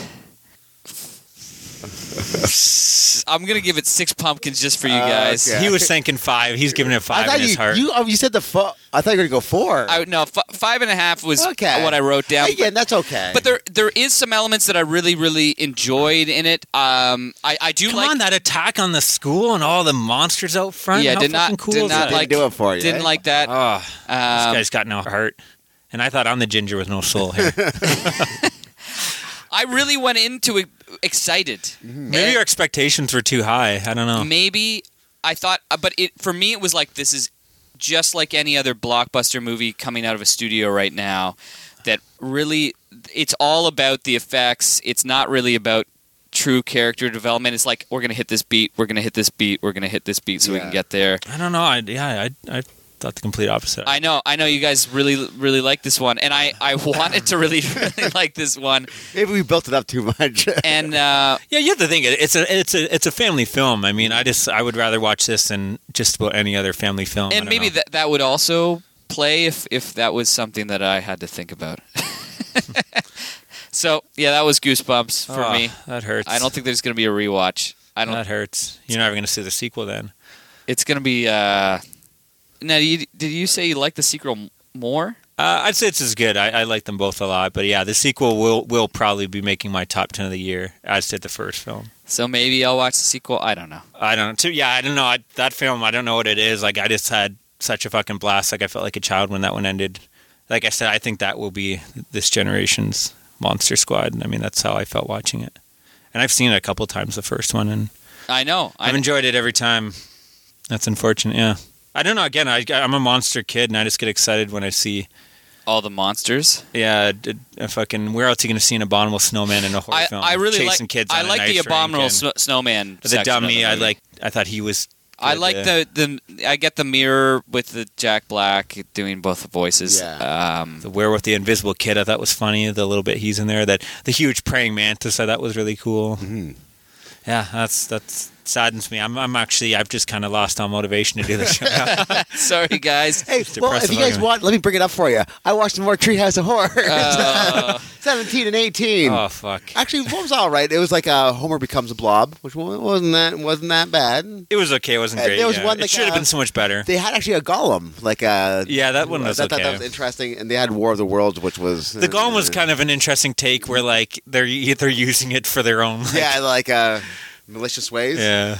Oh, and this other one was really bad. It was Treehouse 18. They did an E.T. parody with Kang. Oh, that fucking sucked. That was terrible. They did the Mr. and Mrs. Smith parody. That sucked. Which sucks. But they had Flanders Hell House, which is actually pretty good. It was okay. I guess it's almost like the Tales from the Hood, where they're doing a bunch of pranks. So Flanders like, Lord, show me how to teach these kids right. So they go to the church haunted house, and it's actually it should have been better. A haunted house. So what you started? What did you start at? Like number 10 or 11 or something? I think I don't even know. It just seemed like you did like one of the good ones, and then you just went to all the shit. Yeah, that's I've all. been skipping. I think I started around like 15. That's why I'm confused, because you're saying that they're all available for you on the streaming service, but no, I haven't downloaded. Oh, I got what you're saying. Okay, whatever ways you could get them delivered to you. Listen, I have bought every single. What you're saying is you should be going through Flanders Hell House and paying for your sins. Do they have a release of just the Treehouse of Horrors? They did. They've released 2 discs, and each one has like 4 or 5 completely random, not even in order. Yeah. And then they stopped. They stopped doing the DVD releases for a bit because they wanted to push. They have just Simpsons streaming service, which just every Simpsons episode, and you pay $10 a month. I don't think that really worked. Kind of costly. It didn't really work for them because they started doing the DVD season sets again. Yeah. So, they claimed like the sets weren't selling, but then like I think they saw the numbers and that was bullshit. They were just trying to push the service, which didn't work because people don't want to pay $10 just for The Simpsons. They really don't. That's again. I'm hating the streaming because it's going that way. It's Yeah. like Warner Brothers has announced all their superhero films and everything are going to be on their exclusive service. Disney announced that they're taking off all their superhero and Disney movies off Netflix. It's all going to be their own. Like it's again, if you're going to want to watch anything, you're going to be paying more than what you're paying for cable, which defeats the whole purpose of all this shit. Yeah. Like, I think there'll be a point though where either they'll start undercutting each other and the prices will have to come down. Yeah. Or some of them are going to fail. Yeah, I don't know though. Like, Disney is not going to fail. We know that. No. Yeah. I don't know. Yeah, it's just like unfortunate. I mean, we just heard that Criterion, the service, they left Hulu to join, and Filmstruck, I guess, and that's now failed. So they don't know where they're going. And that's a big issue about films because none of the other services have old movies on them. Yeah. Netflix is awful. Like anything even I was going to say 90s, but anything pre 2000 is hard to find on Netflix. Like at least Netflix Canada. I think the States is a little bit better. They have a little bit more. They do have a lot more selection vintage in the films, States. but Netflix Canada. But they're getting rid of them. Terrible. Slowly. Yeah. Well, again, the whole goal of Netflix was to be their own. I don't want to get into Netflix, but to you join their service and they have this exclusive content. And it may not be good content, but if you want to see it, it's there. Like I think the goal over time, they're going to lose a lot of stuff from other companies. It's going to be you're paying just for Netflix exclusives. Like HBO kind of deal. Exactly. Again, it's just like I'm not paying $10 for all this shit. When it gets to that point, I mean, fucking, and I will be going to watch these in ways that may not be. You know, I'm not paying $10 for 10 a month for 10 different services. It's not happening. No. Anyways, off track. Yeah. I watched on the 23rd Trilogy of Terror from 1975. Awesome. This is, of course, the Dan Curtis classic anthology. Karen Black, headline. She does a different character in every story. I love her in this. She's fantastic. So good. Like, she does in every story. Like, it's just, again, they're completely different characters. Like, this is where, if you never appreciated Karen Black before, you will after this. I mean, she's like a horror goddess. She's done a lot of stuff in the horror community, in the horror genre, sorry. But so the first story is called Julie. This is a student all of a sudden has infatuation for his teacher, who's like this kind of like proper, like totally sweater wearing, like she's not wearing scantily clad. She's got the like totally like your librarian. Yeah. Not sexual at all, but all of a sudden he has this infatuation for his teacher. He convinces her to go on a date with her, and he drugs her, has his way with her, takes pictures, and pretty much blackmails her, saying, "You're gonna come do this every week, or else I'll release these pictures." I don't want to spoil the ending, but there's of course a twist ending in there. The second story, Millicent and Therese. You find it's these twin sisters, I believe. I don't know if they're twins, but I think they're twin sisters. One of them is like, again, the proper kind of nerdy girl, doesn't get out of the house. The other one is like she's going and sleeping with all the guys around the town. You find out that their father may have possibly molested them. Uh-oh. And anyways, the proper woman is sick of what the sister is doing to the image of their family, I guess. And she's going to get a voodoo doll and take care of her. And, of course, there's a twist in there. Now, the first two stories, everyone gives them shit, and they're not amazing, but they're okay. I think the twists are great in both of them, and I think they're interesting enough. I mean, the first one, especially in this like whole Me Too movement, I thought was really fascinating. Anyways, and then the third story, of course, this is the reason why everyone remembers this movie. It's famous for Amelia. Is it Amelia? Amelia? Amelia, I think. Sorry. Amelia. This is, of course, where this woman has bought a little, I guess she's dating a professor or something. Something like that. But anyways, she's bought him a gift, and it is an evil little Zuni fetish doll that when you remove its chain, it comes to life and attacks her throughout her house. It's fantastic. You also have, there's like an ongoing story where her mother, like, she ditches, it's her boyfriend's birthday, and her mother is so controlling and possessive of her that she convinces her to ditch her boyfriend, going on a date with her boyfriend and to come visit her. Huh. But yeah, this is fantastic. It's very well done. It's one of the best like killer doll stories awesome. Out there. And the Zuni fetish doll just looks so cool. Like I totally want to get the replica of this doll. I've seen it. It's quite expensive now, though. But we saw it when we went to like Jay and Silent Bob's Secret Stash. They had it there, but it was like $300. Like it was American. And I thought about it. Yeah, it'd be like, do I want to spend all my spending money? I don't know. But one day I would like to get one because if you hit the biggest casino, you would have bought it, right? Like, yeah. But overall, I'm going to give it 7.5 pumpkins out of 10. I think this anthology is awesome. Is headlined by that final story. But the other two are still, I think they're better than they get credit for. I think they're interesting enough. I think they don't have the same punch. They're slower kind of stories than the final one. But watch this. Dan Curtis, man, that guy's so fucking good. Speaking of how good that was, there was a Full Moon release that was called Ooga Booga. That was pretty much that doll, but like way more offensive. It was terrible, absolutely. There's a made for I think video or TV sequel from 1996 that the doll returns. And I think Dan Curtis, did he direct that? I'm not too sure, but it's again, I think it redoes one of the other stories, but it's worth a watch as well. But yeah, this one is definitely I highly recommend it. Cool. Did you watch anything else? I watched Tales from the Dark Side, Jinn No Chaser. I'm listening. It's about a genie. A couple finds a genie in some pop-up tent that appears out of nowhere. It's another schmackety one. You do get Kareem Abdul-Jabbar as the genie, which is great. I remember this one. Yeah, it wasn't great, was it? No, the eps. Is he great? Yeah, he's good. He's really good in it. It's a bad episode. It's a 5.5. pumpkins out of 10. Yeah, see, again, like I'm going to go back and watch this show too, but I remember it being like just such a mixed bag, like mostly mediocre with the highlight here and there. Mostly mediocre. Like very few are like, man, why did I watch this? Yeah. It's no like Twilight Zone or Night Gallery or Tales from the Crypt or anything. It's definitely like a lower tier, but it's still fun. I mean, there are fun. I like these because they're 20 minutes, half an hour, and if you hate one, the other one could be so different. Doesn't overstay its welcome. Even if it's not good, the tone is all over the place. Yeah. That's it for me. Okay, let's move on to the 24th then. Well, I found this streaming service called Canopy. And it's pretty much like our local public library has a streaming service. System, Which is free. You get 10 movies a month. It's fucking awesome. So I was just going down, and they had this movie called Jokesters. I'm like, it seemed like interesting, but it was like the only reason I watched because it was an hour and 10. It was kind of late at night. Like, all right, I can use an hour and 10.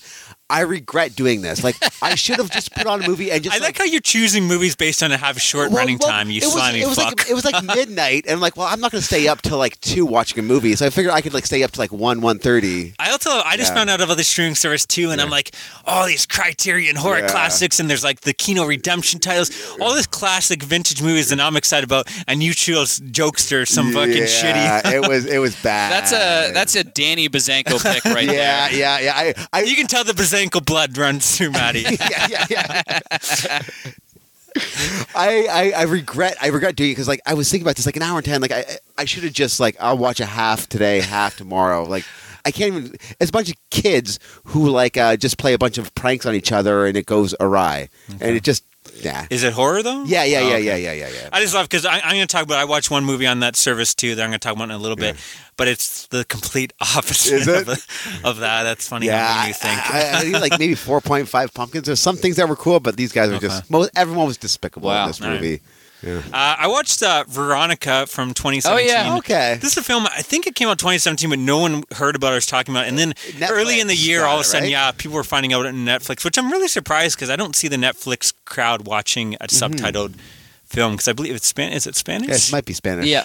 I watched it earlier in the year. I can't see the mainstream crowd being down with this. But anyways, it's loosely based on true events from 1991. Veronica is this teen. She's pretty much raising her younger siblings. Her mother works at a bar, and she works pretty much all the time. Yeah, she sleeps during the day. So she's got 2, I think they're twin sisters, and then a younger brother. But anyways, during an eclipse, she decides she's going to hold a seance with her 2 friends and try to contact her recently deceased father. Shit happens. She becomes possessed. And her siblings are now in danger as well. This is a very evil spirit. It's not fucking around. She's shaking. She's having trouble eating. She's waking up with like claw marks on her, bite marks on her. There's another time where she's strangling one of her brothers or sisters. This is an evil spirit. There's a blind nun in her. I guess she goes to a Catholic school that they've labeled Sister Death, and you find out that she also had troubles with an evil spirit, and that's what led to her blindness. I guess she caused herself to go blind. Very cool character. Sick of seeing all the ghosts. Yeah, that character is right out of like a Fucci, one of those Italian films. There's always a blind nun in that movie, isn't there? There's another cool scene too where she sees like there's burn marks on the bottom side of the mattresses and literally like silhouettes of the spirits. Oh, that's kind of dope. There's a lot of cool stuff in there. I mean, the one problem I have with the film, it feels like we've seen a lot of this before, but I think it does it all really well. Like I didn't really have any problems with it. I thought all the acting, even from the kids, was well done. I thought the kids were really. The teen girl holds her own. Yeah. I mean, she has to go through a lot of emotions, whether it's dealing with her dead father, but then like the possession and no one believing her and having to pretty much deal with it. Gets a point near the end. I don't want to say too much, but no one is going to either believe her and her friends are at this point don't even want anything to do with her. That she has to hold a seance to try to stop this, and she's got to the point where she's going to do it with her younger brothers and sisters. She's that desperate at this point. Cool. The finale is very well done. I thought it's a really I don't know. There's something holding the film back. Yeah, I know. I couldn't being pinpoint amazing. What took it from being like. I thought it was a solid movie. Yeah, everything about it's well done, but it didn't stay with me. Yeah, that's exactly how I felt. Like the score is well done. Even the direction is fantastic. Yeah. Like it's the same director that did Rec 1, 2, and 3, awesome. I believe.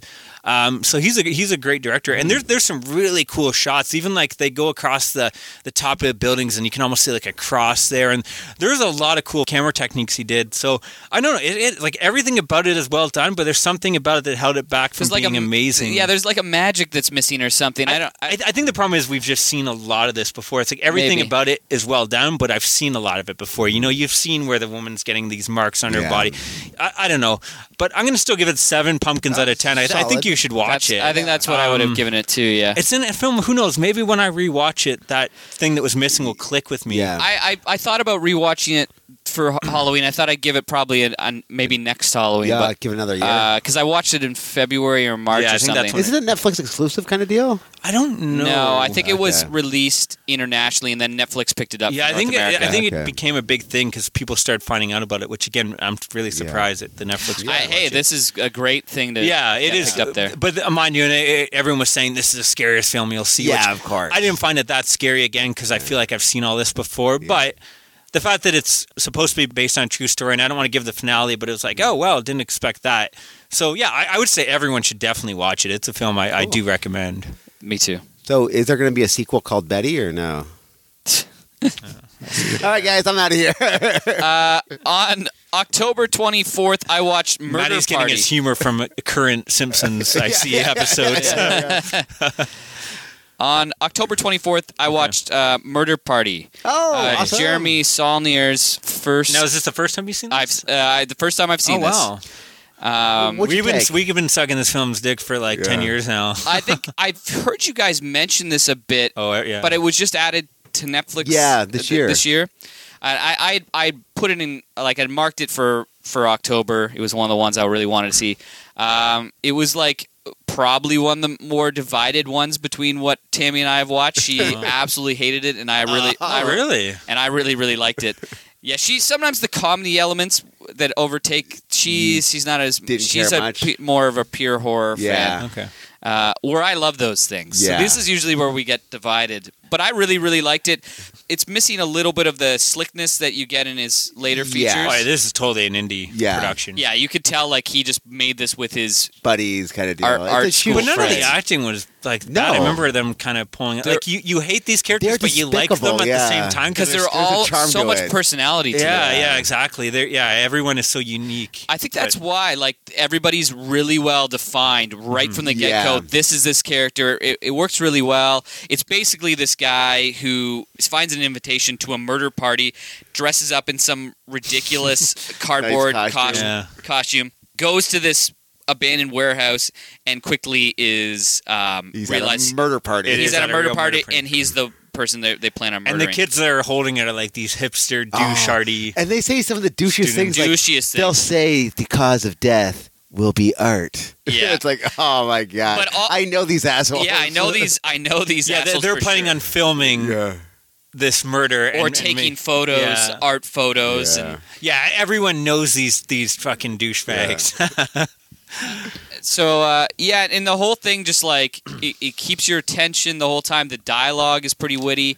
Again, like, it's a little bit clunky sometimes. But it gets near the ending. Like, there's some cool effects and stuff in there. I love what happens to the guy. I don't want to spoil it with the werewolf mask. Yeah, that's awesome. Oh, yeah, that's super cool. That was a cool idea. And that's the guy that wrote Hold the Dark. Oh, he did the... I'm not ready for this. I want to leave this planet. The one with Elijah Wood. He directed that. Yeah, I really like that film. So I'm going to give it 7 pumpkins out of 10. All right, I really dug it. I didn't dig it as much as his other films. Yeah, listen, they do get a lot more. See, I don't know. Those ones are more slick, but there's something about that film. It might be my favorite. But, like, it's a film I've watched several times. I can go back to it like every Halloween. Where some of his other films, like I really enjoy, but I don't know. Mm-hmm. I dig it. I want more people to know about this. I think more people should be watching this. I don't know how it's so obscure, really. Mm-hmm. It's crazy. Yeah, we've been like hyping it every single year. It always made one of our. It had to get to the point where we weren't mentioning as our recommendations for October because we've always been. Yeah. I think for me it was. I don't think I could get it at the library. It was hard. Yeah, it's a. Really I picked up the DVD but it's on Netflix now, cool, so a lot of people should be watching it. I could see it. It does seem rewatchable, and I could see my score going up. But again, like that's a solid. Yeah. Everybody should watch this movie. It's same as kind of Veronica, right? Yeah. Like I feel like for me, there was just like something kind of missing, but. So I think for us too, we watch it differently than everyone else. We watched it. We were ahead of the fucking crowd. No. Yeah, Halloween hipsters. Halloween hipster returns. But no, like we saw it and was like, oh, that's a really cool movie. I can't wait to see what he does next. And he didn't do much. And then he came out with this little film called, and it's like, Blue Ruin. That's from the same director. And then in Green Room. We watched this guy develop his skills. Yeah. Whereas I think if you saw his Green Room and all these slicker films, and you went back and saw this little indie production, it'd be weird. I guess it'd be a different way of seeing it. So. It was kind of like our little gem that no one else knew about, and now hopefully everyone kind of now that Saulnier is a name that So, when's the last time you guys watched the Blob from 1992? I think. I don't think I've ever seen the Blob. With Johnny Drama. Oh, it's from the 80s, I think you mean. Oh, is it? Yeah. I thought it was like early 90s. You could be right. I thought it was. I just picked a number to put honest with you. 1988. 88. So I was thinking we were talking about like the comedy horror. I think this is one of the better comedy horror movies because there are no jokes. It's more like looks that they give the camera. Like everyone knows what they're in. But so it's kind of meta. It is a horror movie. Have you seen this, Adam? No. It is awesome. Yeah. It's one of the things like if you said it's a horror movie, like that's awesome. But the minute I looked at it as a comedy, I'm like, this is a great comedy as well as a horror movie. Like, some of the best practical effects, in my opinion, of all time. So good. Like I really dug this. And the young Johnny Drama. That's how I got my wife to watch it. I'm like, young Johnny Drama. What do you think? Well, and it's also a film that's not afraid. It's like there's always those tropes. You can't touch a dog. You can't touch a kid. All these things. And this film's like, we're going to throw all those out the window. And that's amazing because you don't know who's going to survive this movie. Like everyone dies in this, which I think is kind of cool. It's kind of interesting because you talk about The Fly, which. The original The Fly is good, but I think that's one where the remake is better. Yeah. And same thing with this one. I really enjoy the original The Blob, but I think the remake may be better. I think it is a film, like there's certain films, those two and maybe Invasion of the Body Snatchers and The Thing are like the 4 or 5 remakes that people consider possibly better than the original. I think this is one of them. It's amazing. I can't praise this movie enough. I give it 8.5 pumpkins. Oh wow, it's up there. It's one of my favorite. You got to check it out. It's just awesome. for the effects alone. Like it's one of the best practical effects. Like it's up there with The Thing, and even the characters that they introduce, which is cool. It stars Shawnee Smith as well. She's the lead girl who was also in. I was wondering that she looks so from familiar. All the Saw films she did. Yeah, that makes sense. Which is weird that she kind of disappeared and then had a bit of resurgence with the Saw films. So I was thinking maybe she was in like a sitcom in the 80s. Maybe she was a daughter in Growing Pains or something like that. But there it is. Yeah, looking at it, she did some things. She didn't disappear. She was kind of around, but she didn't. Yeah, she's in movies. Movies. Maybe she's in Broadway. Yeah. So you got one more? I got one more. This is a film again where I need to rewatch it. But it's one of my favorites. I watched this month. City of the Dead, a.k.a. Horror Hotel from 1960. Amazing. This is such a weird because all the posts, like the Blu-ray cover has zombies on the front, and I was like, why the fuck would they put that? But it's even on the original poster. There's no zombies in this film. No, it's like a virus. It's a film. No, it's a film about witchcraft. So it opens up with a witch being burned at the stake, and as she's burning, she pretty much makes a deal with the devil, promises a curse upon the town, and she'll get her revenge. Cut to years later, Christopher Lee's giving a lecture on witchcraft. You have one of his students is particularly interested in it, and he recommends that she head to this, I think it's a fictional town called Whitewood, Massachusetts. Massachusetts. How do you say it? Massachusetts? I don't even know now. I can't say it. Can anyone say it for me? Massachusetts. Yeah. Anyways, he recommends she head there where the witch was burned because he feels that, it would help her paper. So she gets this town and it just oozes atmosphere. This is a film that is like so thick in fog, man. The fog is literally like up to their waist. It's cool, right? And she picks up this guy who's telling, he's like, I visit the town here and there once a blue moon. And then, she looks and disappears. He's not in the town. But everything is off about this town. The hotel clerk running the hotel that Christopher Lee said she should stay at looks very similar to the witch that is burned at the beginning. All the townspeople are kind of very standoffish. You find out that the church was closed. The priest says, leave this town. Like, these people do not believe in faith. The only woman that isn't so standoffish with her is the librarian she meets, and she is kind to her and lends her a book on witchcraft for her paper. But while she's staying at this hotel, there's just weird things going on. She notices in her room there's like a cellar door that leads to like this hidden pathway underneath the hotel, which the hotel clerk, the owner, promises her, no, there's nothing there. It's been blocked off years ago. She learns that she's there on the, I guess, February 1st, which is Candlemas Eve, which is the day when witches have to sacrifice a young virgin. And there's this whole thing about the 13th hour, and I guess in the witch world, there's a 13th hour that exists. It's like a clock-ticking clock kind of deal? Maybe I'm thinking City of the Living Dead. Is this City of the Living Dead you're talking about? Or no, this isn't the Lucio Fulci one. I know you've seen it. It's a black and white film. Okay, no, I haven't seen it. And I don't want to spoil too much. Like, I don't know how much to say, but like, halfway through the film, it goes a completely different way with different characters.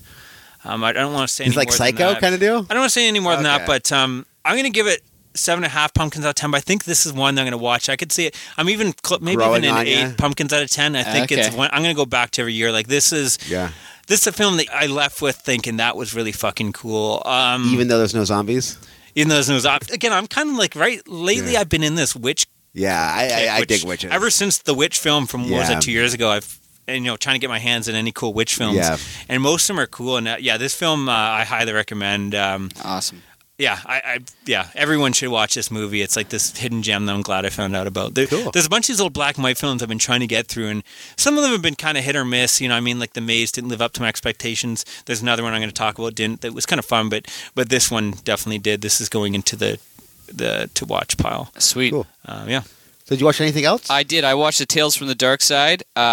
All a clone by the telephone. All a clone by the telephone. Huh. It's got Harry Anderson in it. Hey, all right. And basically, there's an alternate universe that's with answering machines, basically. And I kind of remember that being really fucking weird. Huh? It's a bizarre episode, but Harry Anderson, for me, like... I would watch a documentary about Harry Anderson. Yeah, he's always charismatic. He's always charismatic on screen. But it's definitely one where it doesn't quite stick the landing, but... To give me a Harry Anderson, there's not a lot of Harry Anderson content when you really think about it. There really isn't. Yeah, that one movie. There's some horror film we watched recently that we talked about. I can't remember what it was. But I'm going to give it 6 pumpkins. Because of Harry Anderson, would have been 5. I think it would have won lower if they didn't have a guy that was like holding this like wacky energy altogether. So I guess on Wednesday they had a episode of The Goldbergs where Robert Englund actually got dressed up as Freddy again and made an appearance on the show. I loved it. Have you watched The Goldbergs? No, this is Jeff Garlin? Yeah. This show is awesome. It actually shows him going into the video store, and they have rows and rows of all these horror movies from like the 80s and shit like that. So this is a show if you grew up in the 80s, you should be watching it. Like every episode is full of so many things that are going to touch your nostalgia bone. Like unlike I think I mentioned this, but unlike any other show, they actually somehow have got the original rights to all the scores. So they do an episode dedicated to Goonies, and it's them trying to find this treasure map, and they got the whole score of the Goonies. Awesome. They do Back to the Future, they got the score in the car. Like I don't know, like no other show has done it. Every other show, it's always like a knockoff, kind of similar sounding. They get all the original scores. Actually had Robert Englund as Freddy Krueger on the show, which is kind of fucking dope, right? So I got to give it 7.5 just because of him, making an appearance. Yeah, on both. It I was think cool. for our recommendations for Halloween episodes, we both recommended a couple Goldbergs ones, I believe, or at least one of them. But they're all great. Watch, yeah. Cool. Is that it for the 24th then? Or? That is. 24th. Okay. Let's move on to the... Oh, I just want to mention the Harry Anderson movie. I was trying to think if he was in the that makes sense. Anyways, let's move on to the 25th. I started off of the night with the classic. I think we all appreciate it. Garfield in Disguise. That is amazing. Garfield's Halloween Adventure from 1985. I feel like we talk about this every year because someone always watches it. It's amazing. This is the one where Garfield learns of Halloween. Him and Odie go out as pirates trick-or-treating, and you get a lot of fun songs in there. Songs that get stuck in your car. Ones where he's going through the trick-or-treater saying, you don't have to be scared, it's just costumes, and he lifts up the costume, and it's actually, there's no one there, there's like a hairy pair of legs. All that's fun. But anyways, Garfield being the greedy cat that he is, even though he's already got a bag full of candy, he thinks, you know what, there's an island across there. Maybe I can go across there and get even more candy because no one will go there to the house. And when he gets there, there's a creepy old man. That guy still creeps me out. He is so well drawn, right? In front of the fireplace, and he tells a tale of, pirates that buried their gold here, and tonight's the night. You picked the wrong night because they're coming back tonight. He runs off, steals their boat, and goes off. And Garfield and Odie are stuck in this house as these ghost pirates come looking for their treasure. It's really cool, the glowing effect they use in the cartoon. Just such a cool atmosphere for a kid's cartoon. I love this special. It's an 8 or 8.5 out of Pumpkins. I dig it, man. I love it. It's one of those ones, if you're going to watch, if you got a handful of Halloween specials to watch, of course Roseanne's got to be in there, but this one should be as well. It's up there with Martin and Home Improvement. This is one, unlike those ones that maybe you are a little more divisive depending on your thoughts on the shows. I think this is one that I don't think anyone would not enjoy this. What did you guys watch on the 25th? I watched another Stuart Gordon film, The Pit and the Pendulum. Oh, cool! I love this movie. I think I've been praising this. I still haven't seen it. Might be even top 20 for me. I watched it when I was a kid and just fell in love with it. Have you seen it? This is one I think I saw as a kid, but I've been wanting to rewatch. Is Lance Hendrickson? Or? Yeah, and it might be one of my favorite roles he's in. He is so good as the Inquisitor. He is so good. How do you feel? Because I really enjoy the original with Vincent Price. Which one do you prefer? I enjoyed this one. It's a bit more. It's a bit more over the top. There's a lot of torture. It's cool, man. It's dope. I got to give 8.5. There's atmosphere for days. You've talked about this a bunch. I feel bad that we both keep on ignoring. Hey, I don't mind. I get to watch it, and even just watching for Lance Hendrickson. I wonder, is it so on that Canopy?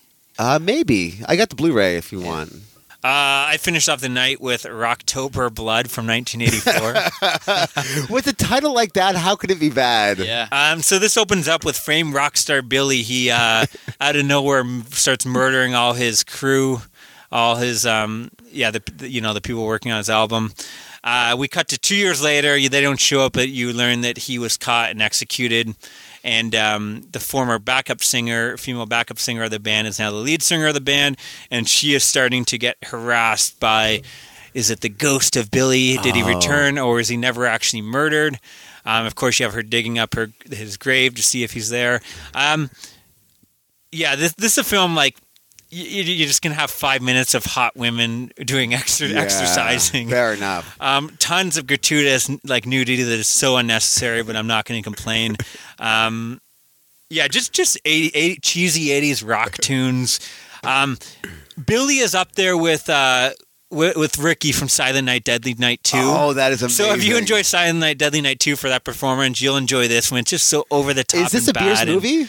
This is this is a film put on with your buddies. Right. It's unfortunate because I had to watch on YouTube because I guess it's never had an official DVD or Blu-ray release, and the owner, the guy that directed it and he owns the film, is now he's a Christian evangelist. Oh no! So he hasn't wanted much to do with the film, but for some reason, I guess for money, he released a DVD and Blu-ray and he sold them. I was going to order one, but I didn't have money at the time, and I think it was after shipping, I think it would have been $50, $60 for this Blu-ray. Moly. And then people got the Blu-ray and found out that it was a not even a pressed Blu-ray, it was a burnt one.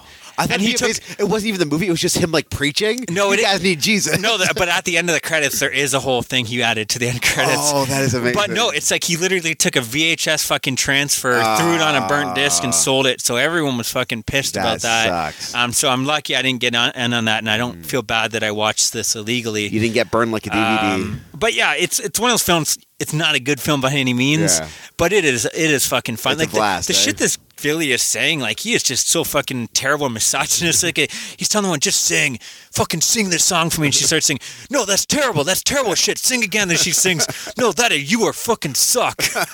But it is bad. As he's terrorizing her too, the dialogue is just so cringeworthy. He's crank calling her and just the worst overacting you'll get, man. But I'm gonna give it 6.5 pumpkins out of 10. Mm-hmm. But again, it's it is a bad film, but it is entertaining, man. All right. Well, I think I might do that. We totally need to do a rock horror. There's so many. There's 5 good films that are all so fun. But yeah, this is definitely one of the better ones, just because this Billy character is. There's a scene that the finale is them on stage, and he's just murdering people on stage, and no one is reacting to it. They think they're at an Alice Cooper concert. Or something I guess like that? so, but it's. It is just the shit that spews out of this guy's mouth is like, what you could not find better dialogue than this. Like, really? Oof. So what'd you watch on the 25th? I watched Bob Burger's Fortnite. Hey. Also, you guys talked about this earlier. Super great episode. Yeah. I'm also going to give this 8 pumpkins. Yeah, it's perfect. Who are the standouts for you? It's got to be is In it the daughter characters? and the mother? The daughter... The daughter, like the weird daughter. with the rabbit ears? Tina? No. Louise? Yeah, Louise. No, Louise is the cool one. I think Tina's the Yeah, nerdy one, right? Tina's a nerd. I like all the They're all characters. good, but yeah. And in this one, you get a bunch of side characters. You get the guy that Aziz is doing the voice Yeah, of. He's that's really awesome. great. Even their friends are funny. Like, Yeah, it's got me pumped to watch this whole Yeah. series. It's great. yeah. That's what's great about these Halloween things. So, is that everything for the 25th? That Yeah. is. Let's move on 26th? to the 26th. So, talking about Canopy, where Maddie, out of all the classic films, chose Jokesters, I think. I'm pretty sure I looked it up. It starred a hockey player, that's what his credit was. Like, he's not an actor. He's and you're a still hockey like, yeah, player. let's waste an hour and a half. Oh, I watched it afterwards. I was kind of curious. okay. Like, why? How did this get made? Like, oh, okay, fair enough. Anyway, so I saw Canopy as like, holy shit, all these classic. This is everything that is not on Netflix. It's loaded. Yeah. So I was Did you excited watch because Bay of Blood? no, I have all the Babas. I've seen a lot of the Babas. One thing that I would admit that I'm lacking in my film knowledge is silent films, and they have a bunch. They have Metropolis on here, Cabinet of Dr. Caligari that I need to see. That one's fantastic. But this one I'm embarrassed I've never watched. Nosferatu Oh, from yeah. 1922. Who directed this? Anyone know? Shrek. Murnau, right? Oh. Yeah, I think it's Shrek is the name of the. no, Max actor. Schreck plays. What's his name? Graf Orlok is I the have no Dracula. He's pretty idea. much the Dracula character. So I'm gonna get Lambasted for my opinion on. Well, here's the thing. Again, we were talking about earlier. I totally appreciate this For film what it on a is. technical like. For 1922, the direction. There's some really cool stylish direction. Like some of the direction is possibly better than the Yeah. Universal horror film from 30 years later or 20 years later. There's some really cool stuff with the shadows. I think Max Schreck is really eerie and strange as He's Count one of Dracula. my favorite vampires. I think. But I will say this, like, it's not a film I'm excited to like. When I watch Dracula, this will not be my go-to film. No, I agree with that. I mean, it's an hour and a half, which felt a little long. I always thought silent films would have been like Short. an hour. Yeah, here's 40 minutes. But they're not actually. I'm looking like, is Metropolis like 2 hours, 2.5 hours? It might be. It's long. They're all pretty long, which surprised me. And I don't know. Again, like, I'm fine with it. Some of it works, but like everything is overacted. I mean, so you got to have that, I guess. Back then, that's how they did it to show their emotions. But like, I don't know. For me, it's like it felt like a very edited film. The score, I don't know what score was on this version, but some of it really, really worked, and some of it did not work at all. The scores of the silent films are tough sometimes because they're not necessarily what the score was, and sometimes you don't even know because they were played in the theater. Yeah. Oh, like they had like a guy like an old tiny piano. They would have had a piano player. I was thinking watching this, like, I would love to see this live in a theater with someone doing the score live. That would be badass. I think. They do that. They've done that in Hamilton a few Like, times. The Slash was doing it for a while. Yeah. I I think it would really depend on how good the band doing the score Yes. is. Yeah. But yeah, so it's hard for me to rate this film. It's like, I totally appreciate it. Like this hair metal band, like Dracula. That'd be kinda cool. Dracula. I would, if the rest wants to do a Yeah. reunion, I would. That's I what would, we're gonna do. I would drop my That's what we're gonna $10. That do. would be cool. But yeah, again, people are gonna hate the rating I give this film. They're gonna be like, "What? You give whatever film higher than this?"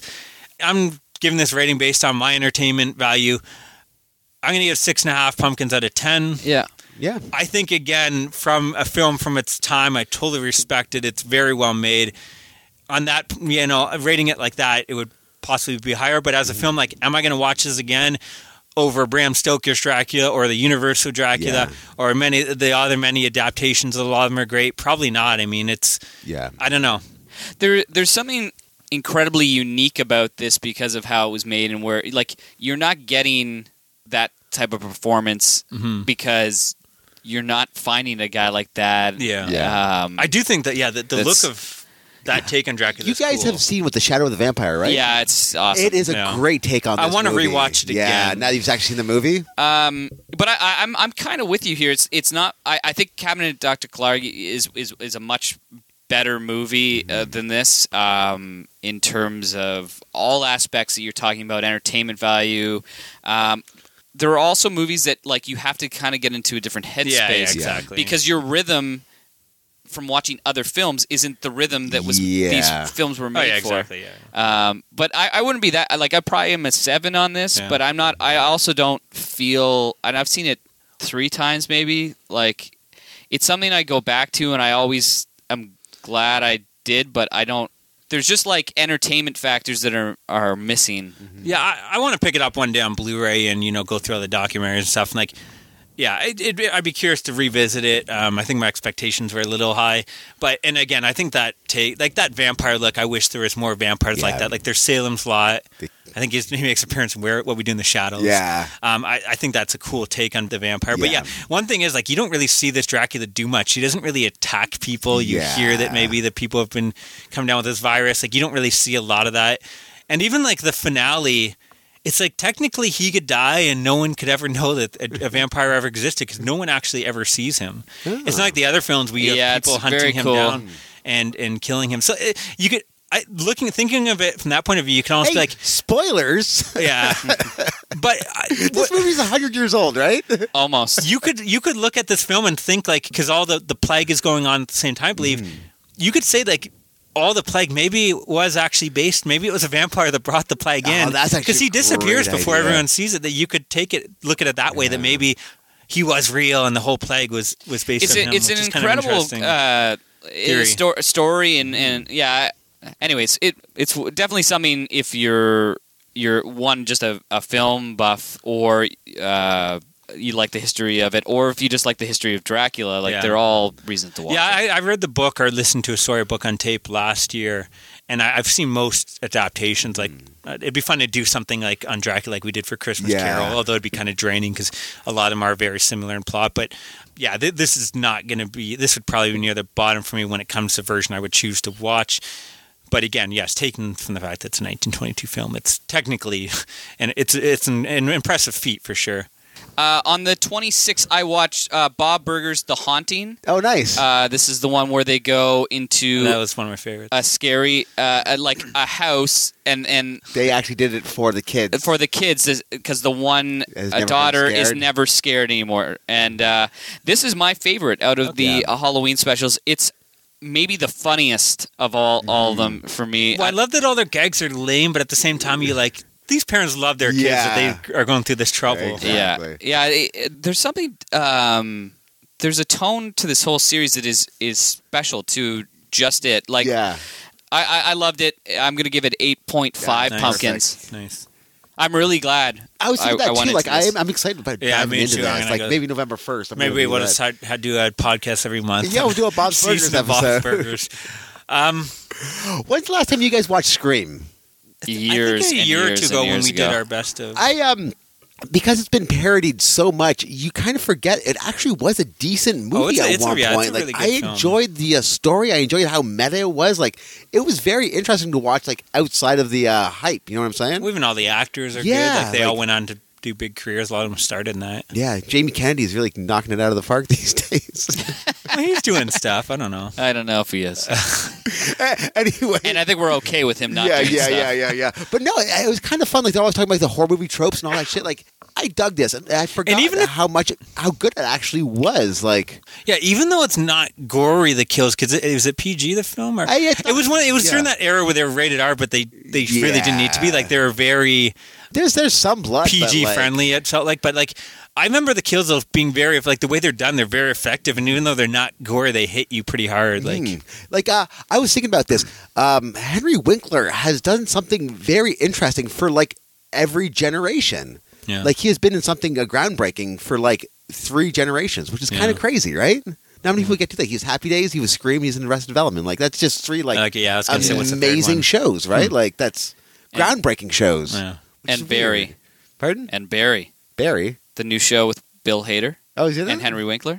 I haven't watched it. That's like top 5 this year. Oh, that's crazy. That's the show that you were talking about the other day? Yeah, it's so good. I got to come down and hang in your basement and watch it. Yeah, just watch the... yeah, so I got to give Scream 8 out of 10 pumpkins. Like, I'm excited about going through the entire... Like, I'm going to try to watch all 4 before October, but I don't know if I can do it. Like, I heard it gets real bad around 3, 4. I hated 2. I remember hating 2. They're all like... they're all like okay. They're not terrible, but they're just like they're very mediocre, and it's like three mediocre repeating the same thing over and over again. Films, and the shock endings get so ridiculous. It almost feels like that joke from Spaceballs, where it's like, it was my brother's cousin's neighbor's friend of goldfish. That's what like this. The story in the first one was actually like nice and tight. Like it made sense. Like it wasn't convoluted. But I assume as the sequels go on, it might get a bit more silly.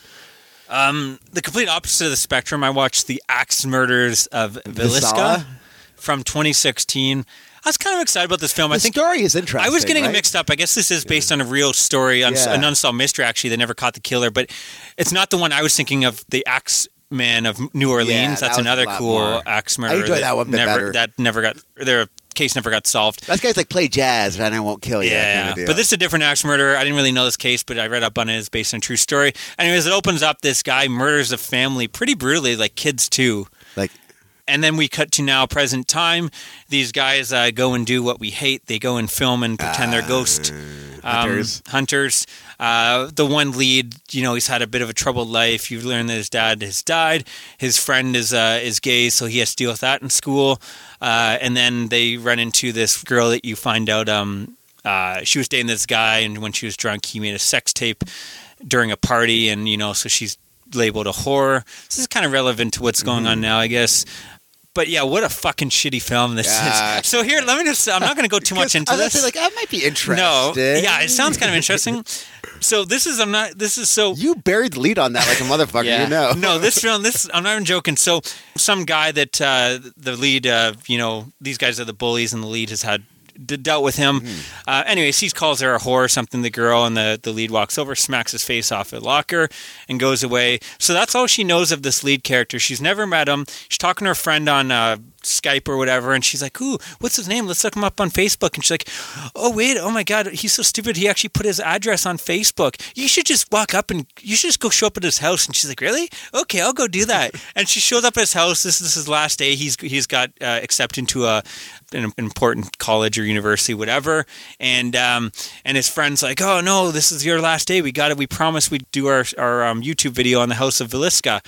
And so they're on their way there. And then she just shows up and like, hey, where are you guys going? We're going to Villisca. Care if I join? Sure, why not? This is like, they've never met each other. Here's my keys. She throws the keys. He doesn't have his driver's license. That's cool. They drive off. Like, they've never met. All of a sudden, they're on this 3-hour road trip to this Villisca. Fucking bad. The one guy, he uses the word toe cray balls. Toe cray balls? Short form for total crazy balls. Yeah, that makes sense. The other highlight was murder boner. The dialogue in here. This movie sucks. It's like the character is like, it's just bad. So would you say it sucks toe cray balls? Yeah, toe cray balls. But anyways, they go to this. They go to this house. The guy gives them the tour. They decide he kicks them out. They decide they're going to sneak in at night and do their video. And you find out that the Axeman was possessed, and now this ghost is going to possess these people, and they're going to try to kill each other. And you're supposed to care. And fuck this movie. No murder boners for you. I don't know what to. I'm going to be generous, and there's like. The story is kind of cool. Is murder boner like the boner you get when murdering somebody, or the boner you get when you're murdered? I think he's just yelling it when he saw the axe that they have the axe on display. Or I don't fucking remember this. 3.5 pumpkins out of 10. Worst movie I saw this month. Ooh boy, this sucked, man. Like, I can't believe that like someone's hands the script and like because it looked kind of okay, so it had some sort of budget. The story seems interesting. I can't believe someone hands like a script and says, "Sure, here's $1 million to go film that." Like, yeah, there's got to be better scripts. There's got to be a lot of Yeah. So what you're saying is we should just. I'm thinking we should do a horror film because I don't think we could do worse. Like, yeah, it just makes no fucking sense. This film. Fuck this film. What did you guys watch? I watched Bob's Burgers Teen Witch, the last. Oh, I enjoyed that one. Of the ones that you can see on Netflix. Yeah, that's how I. I really like this one too. I don't think I like this one as much. It's probably my least. Yeah, least favorite of the 4. Still awesome. Yeah, it's still good. I can't wait to watch this whole series. The librarian in that is amazing. Oh my god. Yeah. 7.5 pumpkins. Yeah, yeah, that works, man. So, exact opposite. I watched Treehouse 19 and 20. You're putting us through the horrors that I did last year. Yeah, wait a second. On Treehouse 19, they did a Transformers ripoff a Madman ripoff. And actually, they did like the Great Pumpkin Charlie Brown, which is actually that one was fun. I really liked that one. It was not enough to rescue this episode at all. Like, yeah, I find like 1 is good, but 2 are just like, why am I watching this? So I got to give that. That's the question we brought. That's Maddie. Like, I already went through this last year, and like, what out of last year what made me sell this to you? Where you're like, I'm going to do the same thing. yeah, but it's there. And okay, I can watch while I'm falling asleep because Yeah. Anyways, I watched the 20 as well, which actually they had like it was a Dial M for Murder where they did like the crisscross. Is that movie? Yeah. They did a parody of that, which I thought was really good. Okay, yeah. I thought that was good. And they did like a zombie 28 Days Later, which was okay. Mm-hmm. And they also did this weird musical, which was pretty bad, where like Moe's Bar is like almost like a Sweeney Todd musical. Sweeney Todd. It was okay. Yeah. I have 5 out of... Yeah. Okay. I finished off the night with Jeepers Creepers from 2001. Oh, yeah. Shit! I watched the sequel to that on Sunday. Okay, well, wait, because I'm going to watch the sequel. We'll talk about that. This is a film that every time I watch it, I remember how good it is. Like, I love this film. It's one of my favorite best monsters of like. Oh, one of the most iconic monsters. Yeah. It's really too bad that it's directed by a fucking pedophile, Victor Salva, because I think that hurts. I think this film would be better regarded if it wasn't because there's a lot of people that just will not watch They can't separate the... which, and I'm not going to judge them. I totally understand. Like, pedophiles are the worst of the worst, in my opinion. I thought you were saying I'm not going to judge him for being a pedophile. No. You should judge him for being a pedophile. Yeah, you kind of phrased that a little bit strange. Yeah, no, he's a fucking terrible human being, and I mean, I would have been fine if he got the chair. But the fact that he is still alive and making these films, I guess I'm watching. He did time, right? He did do his time, but I think he got off pretty early. Like whatever. The whole judicial system is fucked up. In America and Canada's not any better. But anyways, so it opens up. I love the witty banter between the brother and sister. Justin Long is one of the kids. He is awesome in this, right? Yeah, he's like, this is where I think one of his first films, right? But you believe these are real brother and sister. They kind of rip on each other. They're playing games to pass the time. And there's a road trip they're on. But you can also see they care for each other, so they're likable. You want to see them, make it to the end here.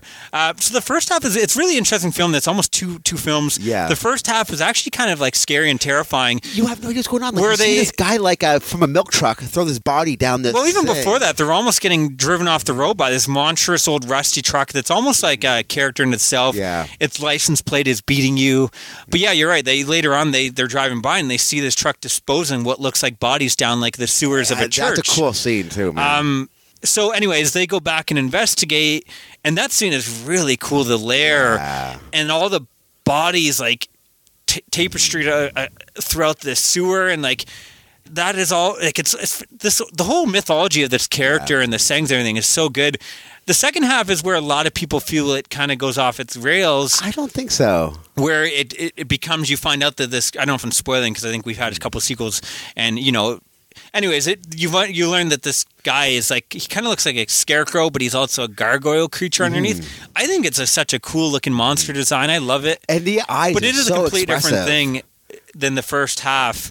There's a psychic that's warning them, and there's also this tune that keeps on coming on the radio, Jeepers Creepers, where do you keep those peepers, or whatever. But you learn that this creeper character, he hunts people based on the smell of their fear, and he's looking for various body parts to find like a new shell for his body. I think all this is so cool. Did he get into mythology at all in this one, or no? Yeah, you get into all that. You get into that much. Pretty much what I said. The ending, I'm not going to say too much other than it's shocking, and like, I love this fucking film. Like, this is top 100 for me easily. Yeah. I'm excited to visit part 2. Good. I know a lot of people feel part 2 is a huge drop off, but I remember enjoying it. So I'm curious how it holds up. And I got part 3 as well. Whether I'll get through it again this year, I don't know. I want to see part 3. That's why I watched part 2. But yeah, I'm going to give this one 8 pumpkins. It could even be an 8.5. It's a good movie, man. I don't really have any complaints with it. Like, it has everything. It's good acting, likable characters, a cool monster, great direction. There's some really cool set pieces. There's even a scene where they go to like this house to look for help, and it's this weird cat lady, and it's like, you could have had them go for help to any house, and it would have. But that scene stands out as a scene itself. You know what I mean? It's this weird, like, something's off even about that. Like, it almost works on a horror level there. So, have you guys seen this in a while, or not in a while? Last year, I really dug it. I don't think I've seen it since it came out. I would. Yeah, I you probably give it. Yeah, it's very cool. Yeah. Anyways, did you guys watch anything else on 26th? Or I watched the Tales from the Dark Side in the Cards is the episode. Oh. It was a pretty bad episode about just the tarot cards, and these are like a sign of, these ones always basically kill people once you get a reading. I'm going to give it 5 pumpkins. Okay. Didn't have a Harry Anderson to might be my least favorite. Oh, wow. Yeah. Yeah.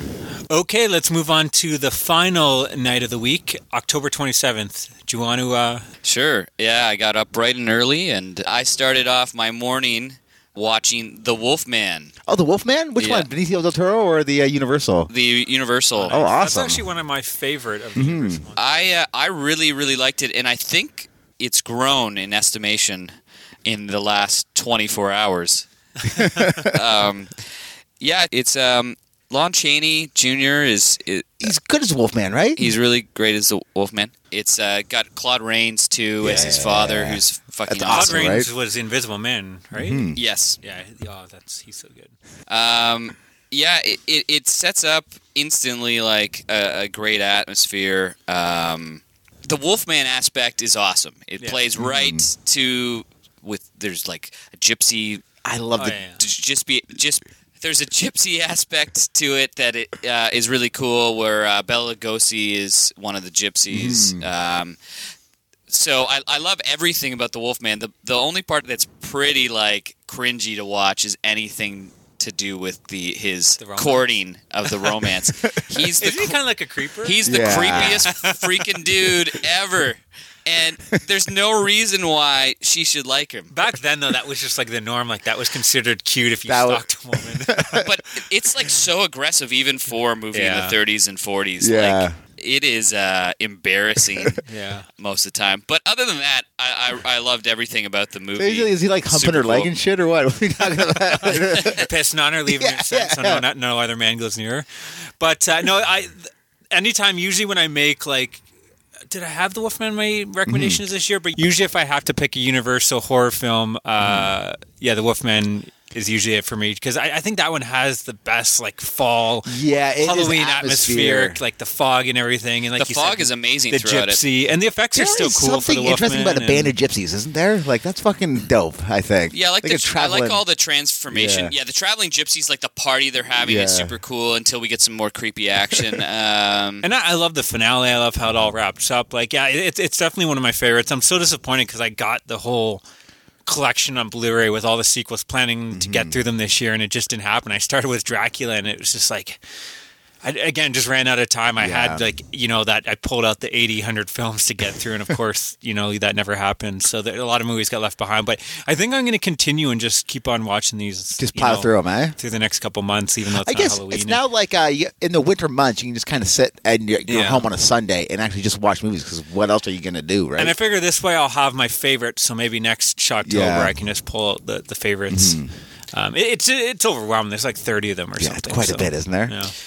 Well, maybe next October you just watch those. Yeah. I wouldn't mind seeing like the old the Wolfman, where it's like Wolfman fights Nazis. Like the Invisible Man is like driving like a airplane. I think after last year, I'm kind of done with the themes where I did all the Simpsons, because it almost feels like homework at the time. Like, I think I tried to do Simpsons, all the Saw films, and the Paranormal Activities.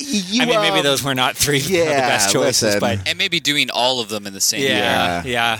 But even with 30 movies, like, that's at least that's more than half of what I'm going to get through in a month. So it kind of like, I don't know. Usually I have but they're quick too. That's true. But usually I do have a stack of films that I've saved and put away for October. So I don't know. We'll see what happens. So I think it's going.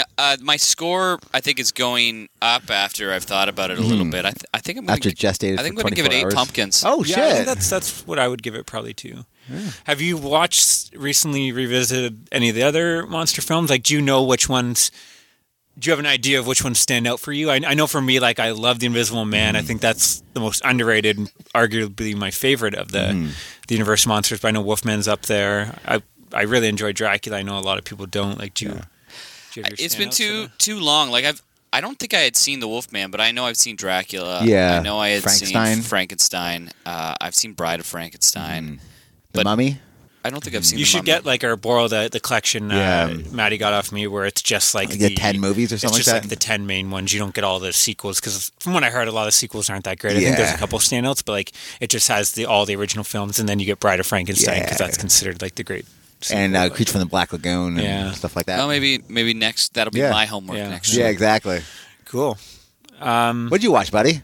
I watched, you've already talked about this, Bewitched Season 4, Safe and Sane Halloween from 1967. What did you think of this? Yeah, you love this. You give it a 9? I found it absolutely charming. I thought it was... No, I'm joking. Yeah. I was going to say it's terrible. No, I had a blast with this, too. This will totally make... If it's not on your recommendations for next year for TV episodes, it will be on mine. What a surprise. I mean, I know nothing about this show. I know my mom used to watch it when I was little. Right. I might go and watch Bewitched. Well, I don't know if I'm going to go that far. It was a good Halloween episode, but But pretty much, so I guess Samantha's the witch. Darren's her husband. They have a young child, and she's reading her this story that has bedtime story, goblin and a pumpkin head creature, and what's the other thing? A gremlin. A gremlin.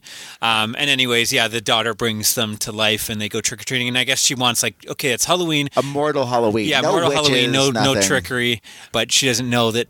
The daughter brought these creatures, and they're going around just causing mischief at each house. And then Samantha thinks it's her daughter that's doing it. I told you, don't do the witch thing. But yeah, totally a lot of fun. You have another thing too, where there's you always, in all these old black and white shows, you always have the neighbor, whether it's the Monsters Addams family that is against these, and this is the neighbor that hates she thinks something's up at their household and is not a fan.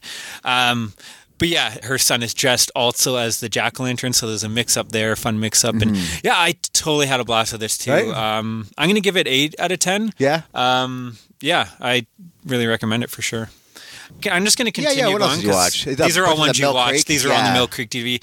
I watched News Radio Season 3, Halloween from 1996. Okay, it was all right. I know you guys are fans of this show. I've never watched it. I came away thinking, I would maybe check it out. The show is awesome. The Halloween episode, the show not is so much. Yeah, the Halloween episode was just okay. Pretty much Mr. James, I guess, is he their boss?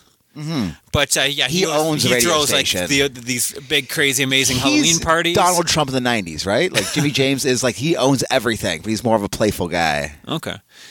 But anyways, I guess he's known, from what I gathered from the episode, he's known for having great Halloween parties, but this year he's not going to invite them because they never put any effort into their costumes. They just go and get drunk. He's like a man without socks. Yeah. But so this year, anyways, Lisa, I believe, convinces all of them to dress up, saying that Dave, he's from Kids in the Hall. Kids in the Hall, yeah. He's going to do this most outrageous costume. And they all come dressed, and he, of course, comes dressed as a woman, wearing one of her dresses, and she, as you mentioned, she gets upset, not that he's wearing her dress, but that he looks better in it than she does. You have a psychic in there as well, and she tells Phil Hartman that he's going to die in 2020. It's amazing, right? When you're going to die in 2020, April 17th, really? Yep, yeah. So he gives up on his life, and he's hitting on some old woman because he's we're both going to die. But there's a fun little joke there. I mostly enjoyed it. There's a lot of gay jokes with Andy Dick. I guess is that the ongoing joke throughout the series that he's gay or something? Yeah.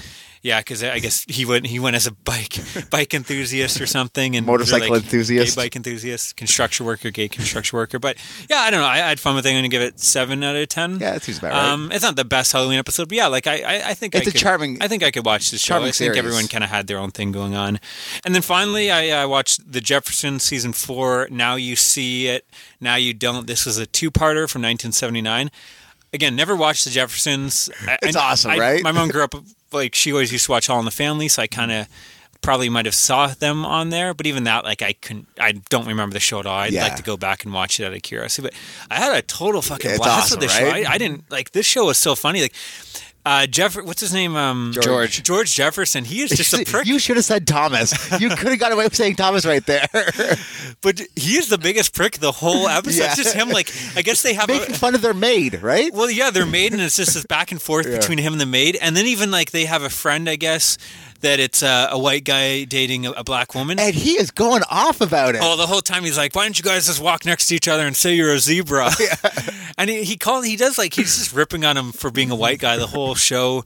Anyways, this Halloween episode, his wife sees a murderer across the street, but she describes it was a rabbit killing someone with a carrot, and then it turns out there's a Halloween party going on downstairs, and the costumed rabbit shows up there. So it's like this whole mystery of, kind of a Rear Window, I guess, take as well in there. But yeah, I thought it was totally hilarious. Him calling him a honky and stuff. And the back and forth between him and the maid was amazing. The Halloween party was kind of cool because they're all dressed as like famous old film characters.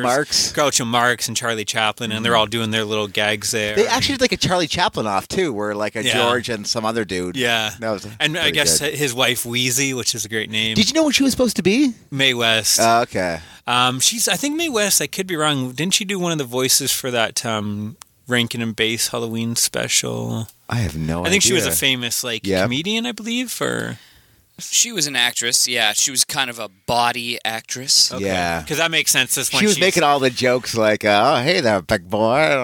Yeah, I thought all that was funny though. I don't know. I enjoyed her character. It's fine though because we were watching this and my son was there and he's like, "Why is that guy dressed as a woman?" And I'm like, I could kind of see it because she has that deep voice and she kind of has, you could kind of see like, someone not knowing who she is thinking it's a cross-dresser. But I totally had a blast with this show. Again, another show that I would possibly go back and watch now after this. Like, if every episode is as funny as this one was, I was literally... you were chuckling. I was laughing pretty hard. Were you confined? Oh, I was like slapping the couch and whatnot? I was, man. I was like, I wanted to like go get back to like, you gotta watch zebra! Oh my god! Well, it's nice to see the spin on that. Yeah. Back in the day, I'm sure there's always like these kind of inappropriate jokes towards black people in those shows, and it's kind of fun seeing it like reversed and him calling people honkies and shit and that being okay. Anyways, I'm gonna give it 7.5 pumpkins out of 10. I watched some of the other ones after Halloween, so I probably won't get to a lot of them. Mm-hmm. But those were probably the standouts to me anyways. Like, I'm not going to, again, I'm not going to count it, but I watched like Mad About You after, and that like fucking sucked. That's dumb. There were some bad ones in there. Anyways, what else did you guys watch? Speaking of like a comedy from the 80s and like laughing and slapping the couch, I watched Alf. I kind of want to get a friend who laughs like Alf at everything I says. But you guys don't. Just silence after he says that. What do you think? I didn't. It wasn't the best Halloween episode, but I really like Willie Tanner, the father of Alf. So having him in a party trying to like hide Alf while dressed up, I thought was kind of fun. Yeah, but that's a show. Like I have the complete series, and I think I'm on like episode 6 after 3 years. It is like tough go, man. But some of them are funny. Like some of them, you just want some Elf in your life, and you throw it on, and it gives you everything you're looking for. You can watch one or two at a time, but after that, like the it's jokes, the same like show over and over again. But I don't know. I still we found Project Alf the movie. Oh, get out of here! That is so bad, right? It's so terrible. That's a cartoon, or no? It's the live action movie. It has the guy from like Married with Children in it, like Jefferson. I can't remember. It's pretty forgettable. Yeah, I don't know if we finished it. Yeah, speaking of forgettable, I'm going to give this one. I'm going to say maybe 5.5 pumpkins out of 10. Okay, I think I might give it like 6 or something. It was okay. So I watched next. Which Kyle watched earlier, Mom and Dad. Oh shit! Yes. I didn't get around to watching this. So I'm really curious to hear your thoughts because this is a film like I don't know how you rate it because it's not a good film, but I found it fucking highly entertaining. Yeah, it was very entertaining, and I actually like the concept of like some sort of terrorist attack that basically makes people go after the people they love the most, their children, and try to kill them. Isn't that the scene of the Wolfman as well? Like the Wolfman kills the one he loves most? Or is that something else I'm thinking of? I don't know. Okay, never mind. Nick Cage just chews scenery everywhere. Everything he's in. And sometimes it's incredible, and other times... The pool table scene. What I love about that film is like all the crazy shit he's doing are like flashbacks before the virus. Yeah. Like he's already the craziest dude. Yeah, before any of this happens. He's already kind of unhinged. What's he singing again? Hokey Pokey? Yeah, you do the hokey pokey and you fuck shit up or something. Oh, he's crazy. Yeah, he's crazy in it. Overall, I thought it was good. It did start losing steam for me near the end. When they're kind of trapped in their house? It just felt like they dialed down the insanity a little bit at that point, and it kind of became more of a standard but then Lance Henriksen, his father, comes and visits them. And whoa, seriously? Yeah. All right. I'm sold. There's a scene at the hospital too is like pretty fucking disturbing and dark. Like, oh yeah, like she just gives birth, and it's like, this is gonna go bad. Like, it's insane, and just the idea behind it is just so crazy. The concept boosts this up for me. Oh yeah. I do think in the end, like, I can't imagine ever going back to it. Yeah. Oh, I'm the opposite. I'm totally like, I want to buy this on Blu-ray and watch it again. So I'm going to give it, I think, 6 pumpkins. Okay. Yeah. So not as much as me, but it is one of those films I don't know how. Yeah, I know. I'm getting a Mandy soon, so I got Mandy on pre-order. So I'm gonna do like a double feature. I can't wait to see Mandy. Yeah, Mandy I think is more of an actual good film, whereas Mom and Dad is just pure insanity. Yeah. Mom and Dad, like, I've never done Goke, but I assume it would be kind of like that film. I don't know. Just like a rush that, like you said, maybe it slows down a bit in the end, but like from that scene where all the parents are smashing at the fence waiting for their kids to come out of school. I think that was the thing. Like 3/4 of the way through this, I'm like, wow, this is like just batshit crazy, and I'm really entertained. And then honestly, once they got trapped in the house, and it ends like this, it just ends out of nowhere. Yeah. The scene where Nick Cage is going on about, I know what you kids are doing, ass to mouth that. Like he's going on like ass to ass, and it's like, what are you talking about? Dildos and ass, dildos and mouth, dildos and ass to ass. Like he's like, what the fuck? You like doing it with that Requiem for a Dream. There's so many like good quotable lines in this film from Nick Cage. From Nick Cage. He's just nuts. He's slapping his kids around again before this is even breaking out. Like, oh man. Yeah, this movie will probably make my top 10 of the year, I'm thinking. Oh, yeah? It was, I don't know.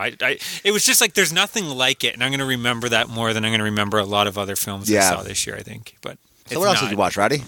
I watched the sequel. I've talked about. I'm a big fan of Mr. Boogedy. Okay, The Bride of Boogedy. So I watched Bride of Boogedy from '87. This is the sequel. This one is actually full length, whereas Boogedy was like I think 45 minutes.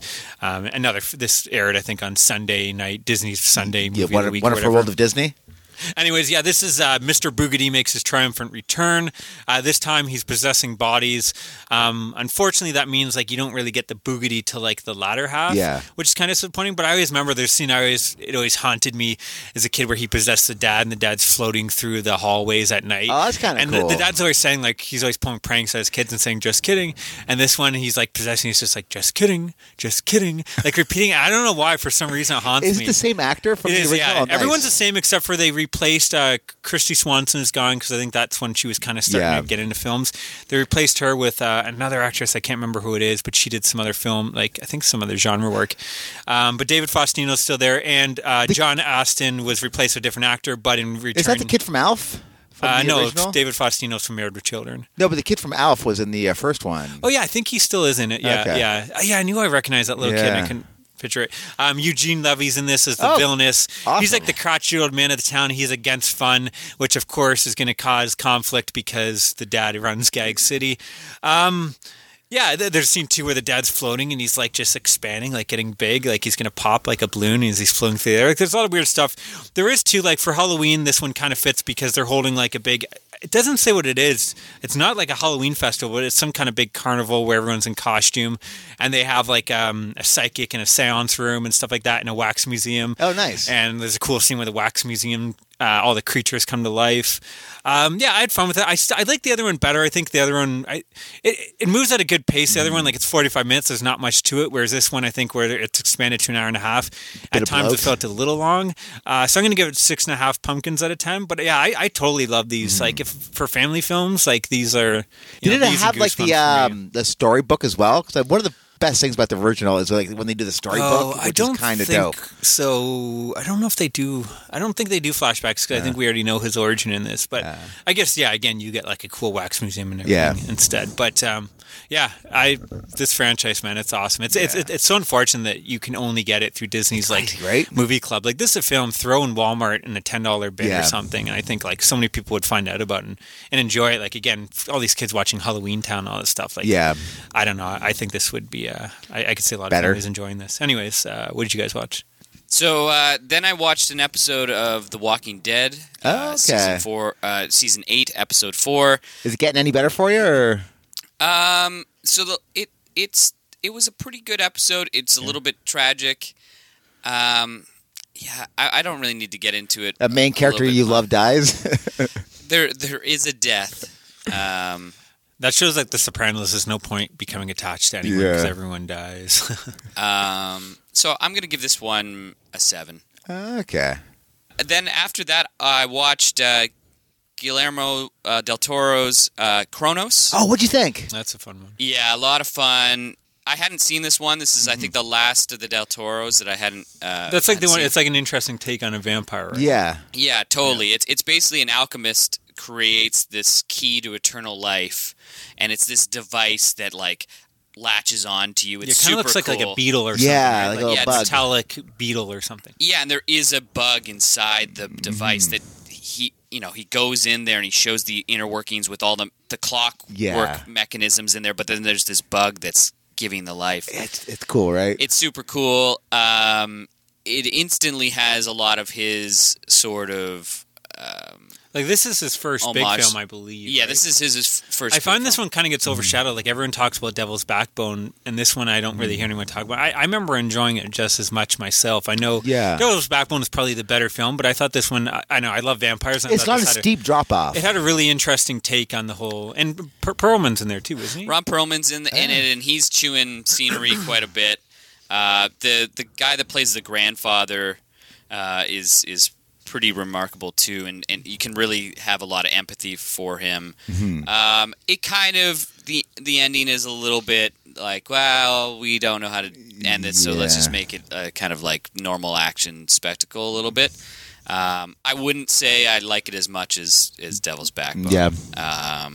But yeah, I still really dug it. I'm going to give it 7.5 pumpkins. Oh, that's awesome. So is there this is your end of the Del Toro movies? Is there any Del Toro film you're like, not for me? Like, did you like Mimic? Did you like even Mimic? Like Mimic, this is better than Mimic. Yeah. And Mimic has the same issues at the end. Yeah. Pacific Rim kind of sucks. So Yeah. Actually, I haven't seen Pacific Rim. Okay. So I guess that's the last one. I guess it's not terrible, but it's like I remember seeing it, and be like, I'm not in the urge to see that again. Whereas all those other movies, left me a lot more excited to revisit. But I think you guys have clouded that one where I've just forgotten it. But I have it. I can lend it to you if you do want to check it out just to complete your Del Toro. I haven't seen Mimic. That's one of his I haven't seen. Hey, listen, it's robots fighting monsters, so it can't be bad. Yeah. Well, it stars what's that guy Hunnam, Charlie Hunnam? Charlie Hunnam. Who's just like it's just drains. Like he's not a. I find him like zero charm. Like the he is the movie I worst really part liked of Sons of him was Anarchy, Lost right? City of Zed. What was it? Lost City of Zed. I really enjoyed, but everything else he's been in just like. He's good in Lost City of Zed too. And I guess I liked him in Undeclared. Before he tried to be a serious actor. But everything else I find he's just such a bland actor. And then there's like an Asian actress that was pretty terrible in there too. Like with Charlie Day's in it, kind of gives it a nice little. I don't know. You should watch it. He's also like the worst aspect of Crimson Peak. Yeah, I'll give you that too. Like he's so stiff in that movie. Like everybody else is kind of having fun. Yeah. Not as much fun as Jessica Chastain, but she's having way too much fun. All right, so I watched the sequel to a movie I didn't get around to watching this October, but Jeepers Creepers 2. Okay. I'm surprised this movie isn't bigger, because this monster is one of the coolest monsters I think it may have to do with ever. the directors. Yeah, that could be it, right? There's a lot of people. I know a lot of people. Like when Scream Factory announced they were releasing this, there was like an outrage. Like it really? was like people still bring it up. Anytime you bring up this film anywhere on the internet, and you're going to get like, you're going to have people saying yes, it's a great movie, and you're going to get the other half people saying you're a terrible person for supporting him and watching his films. Like it's. I don't think it's ever going to go away, and I don't think we're going to see a part 4 because of it. Yeah. Even for part 3, when they tried to release it, there was like people was some protesting. backlash, It was a big thing. To separate the film from the filmmaker, this movie is a ton of fun, man, and this monster is awesome. It looks great, and he's actually like has these expressive eyes that make it even more spooky. Like he's a monster, but he has like human eyes. Well, it's Justin Long's eyes. Yeah. Am I spoiling part 1? Oops. Yeah, spoilers. And what's the guy, Ray Wise from Twin Peaks? His name? Yep. He is in this, and he is insanely crazy. Like, I guess his son gets captured by this monster, so he just builds this fucking Gatling gun to go after this creature, and he is zany to the tits, man.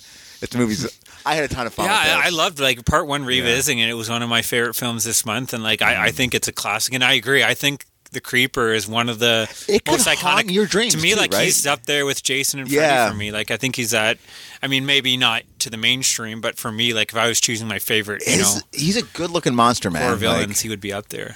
And the idea that he's just regenerating, like you cut off his head, like it doesn't matter. I'm just going to steal someone's head and pop it on my head. Just so you get some of his backstory too, which I don't think you get too much of in the first one. So it actually shows like does he feed every 23 years in the first one, or is that something that they made in the second? Yeah, I forget, to be honest. So you get a bit of the origin on this one, which is kind of cool. So I'm going to give it a 7.5 pumpkins. Cool. I finished off the night with The Spiral Staircase from 1946. Oh, yeah. Kino releases another one. Again, they've been putting out all these obscure, like, old black and white films I've been excited to see. The Maze I talked about. This one, I have another one that I'm going to hopefully watch next week. Mm-hmm. But it's not... I know it is a horror film. It pretty much, there's a murderer on the loose, and he's killing people with afflictions. So whatever handicaps you have. There's a woman, Helen, who hasn't been able to speak since she saw her parents burned to death in a house when she was younger, and so she's the killer's next target. She works as a housemaid at this old Gothic mansion. Of course, there's a thunderstorm raging on outside, and you have a bunch of interesting characters that are stuck in this house, and the killer you see sneak into this house, and you know he's watching, he's going to kill at some point. It's not like a whodunit, is it? Like Well, yeah, you don't know who the killer is, so you're kind of guessing the whole time. There's like the mother of the house is upstairs, and she's this old woman. She's dying, and she's kind of miserable to everyone except for, like, she really likes Helen. So I really doesn't talk back to her. I really enjoyed her though. Like she was like this lovable. Like you could tell she was a likable, lovable character, but she also didn't like if she didn't like you, she'd let you know kind of person.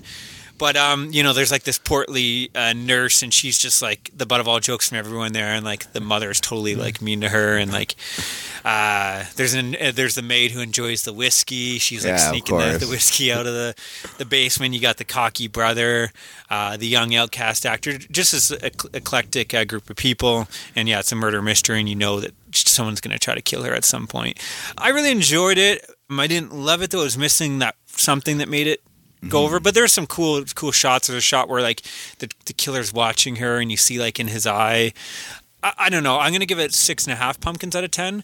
I think I was expecting a little bit more horror elements. Like it is pretty much like I think someone might die at the beginning. It's a noir, really. Yeah, exactly. It's doesn't count. We count Nate, or we not count? Well, it's still a killer, right? Yeah. It's still a killer, a killer, a glove killer, and we'll go to the judge later. Yeah, exactly. We'll see how close it gets. I think they advertise as a horror, but maybe that's just because horror films sell more. But I think on IMDb it's like a noir horror. I think is what they have it. But yeah, I still dug it. I just like I said, I wish there was a little bit more kills, but it was still cool. Awesome. Cool. Well, I watched another film this day. What a great day for you, eh? Yeah. Trying to make a big return. Splash. So I watched The Strangers. Oh, awesome. From 2008. Yeah, I guess. I think so. And I think this is my third time seeing it now. But I hadn't seen it in, I saw it when it came out. I maybe saw it a year after that. And, man, it's still like... It gets you, right? It is instantly... There's like an unsettling once they're in that house. Even it's terrifying. Even when they're just talking about their relationship, there's something's about to happen. You just can feel it. It is dripping with tension, dripping, and it never lets up the whole time. It's a really short film. Yeah, but because of that, like there's never a wasted moment.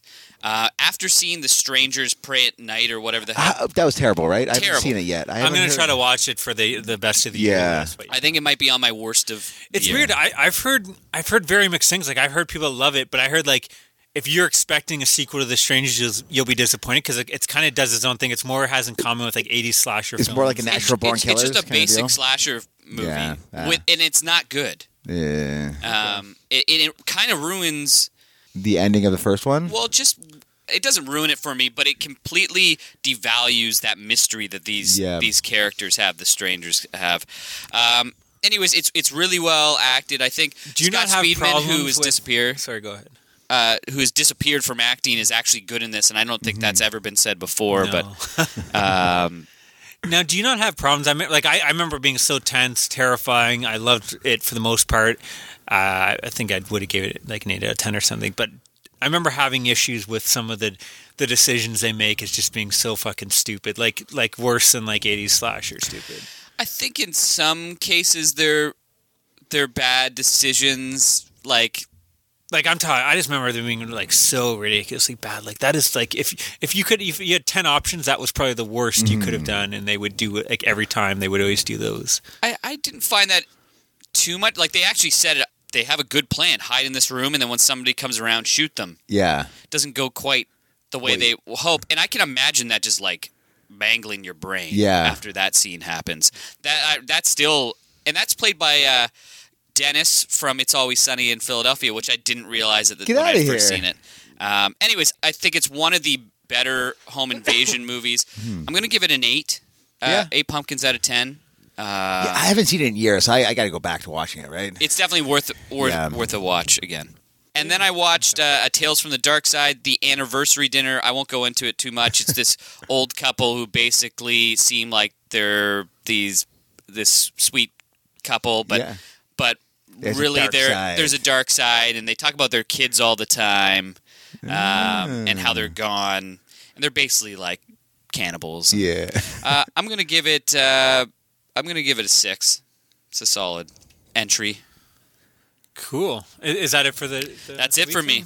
You? That's it for me. So are we done? Yeah, we're done for the third week of October? This is fourth week. Fourth week? What? So yeah, this is the end of Volume 4. We will be back for the final episode next week, where we're going to cover the last 4 days, the 28th to the 31st. Which should be a short episode, but then I know usually on October, on Halloween, usually we'll get a bit crazy. We'll each get through a big chunk. So we'll see what happens. But yeah, this is if you want to get a hold of us, you can send us our Halloween cards at moviecitymaniacs@gmail.com. You can find us on Twitter just at Movie City Maniac. Or you can, find us on our Facebook page, Movie City Maniacs. It's a group page or like page, so you can join the discussion. Yeah, we'd, again, love to hear what you guys are watching this month and any thoughts on what we have been watching. Thanks for coming out, Adam. And we'll see you guys. Yeah, I'll see you next week. We'll be back for one more. Stay scared, everybody.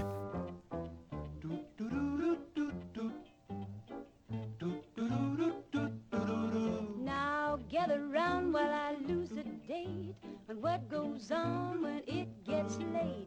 Along about midnight, the ghosts and banshees get together for a jamboree. There's ghosts with horns and saucer eyes. Some have fangs about this size. Some short and fat, some tall and thin, and some don't even bother to wear their skin. I'm a-telling you, brother, it's a fearful sight just to see what goes on in the night. When the spooks have a midnight jam, oh, you gotta do it. You can find us on Facebook. Just search horror. I want to get like a dunce cap for every time that happens. Edit that, bastard. Holding his noggin right in his hand. Demons take one look and groan. Then they hit the road for parts unknown. Well, there's no rage like a spook that's burned. The ghost don't like a man, he's really burned. He swears to the longest day he's dead. Well, I'll show them that I can get ahead. Do, do, do, wow, wow, wow, wow.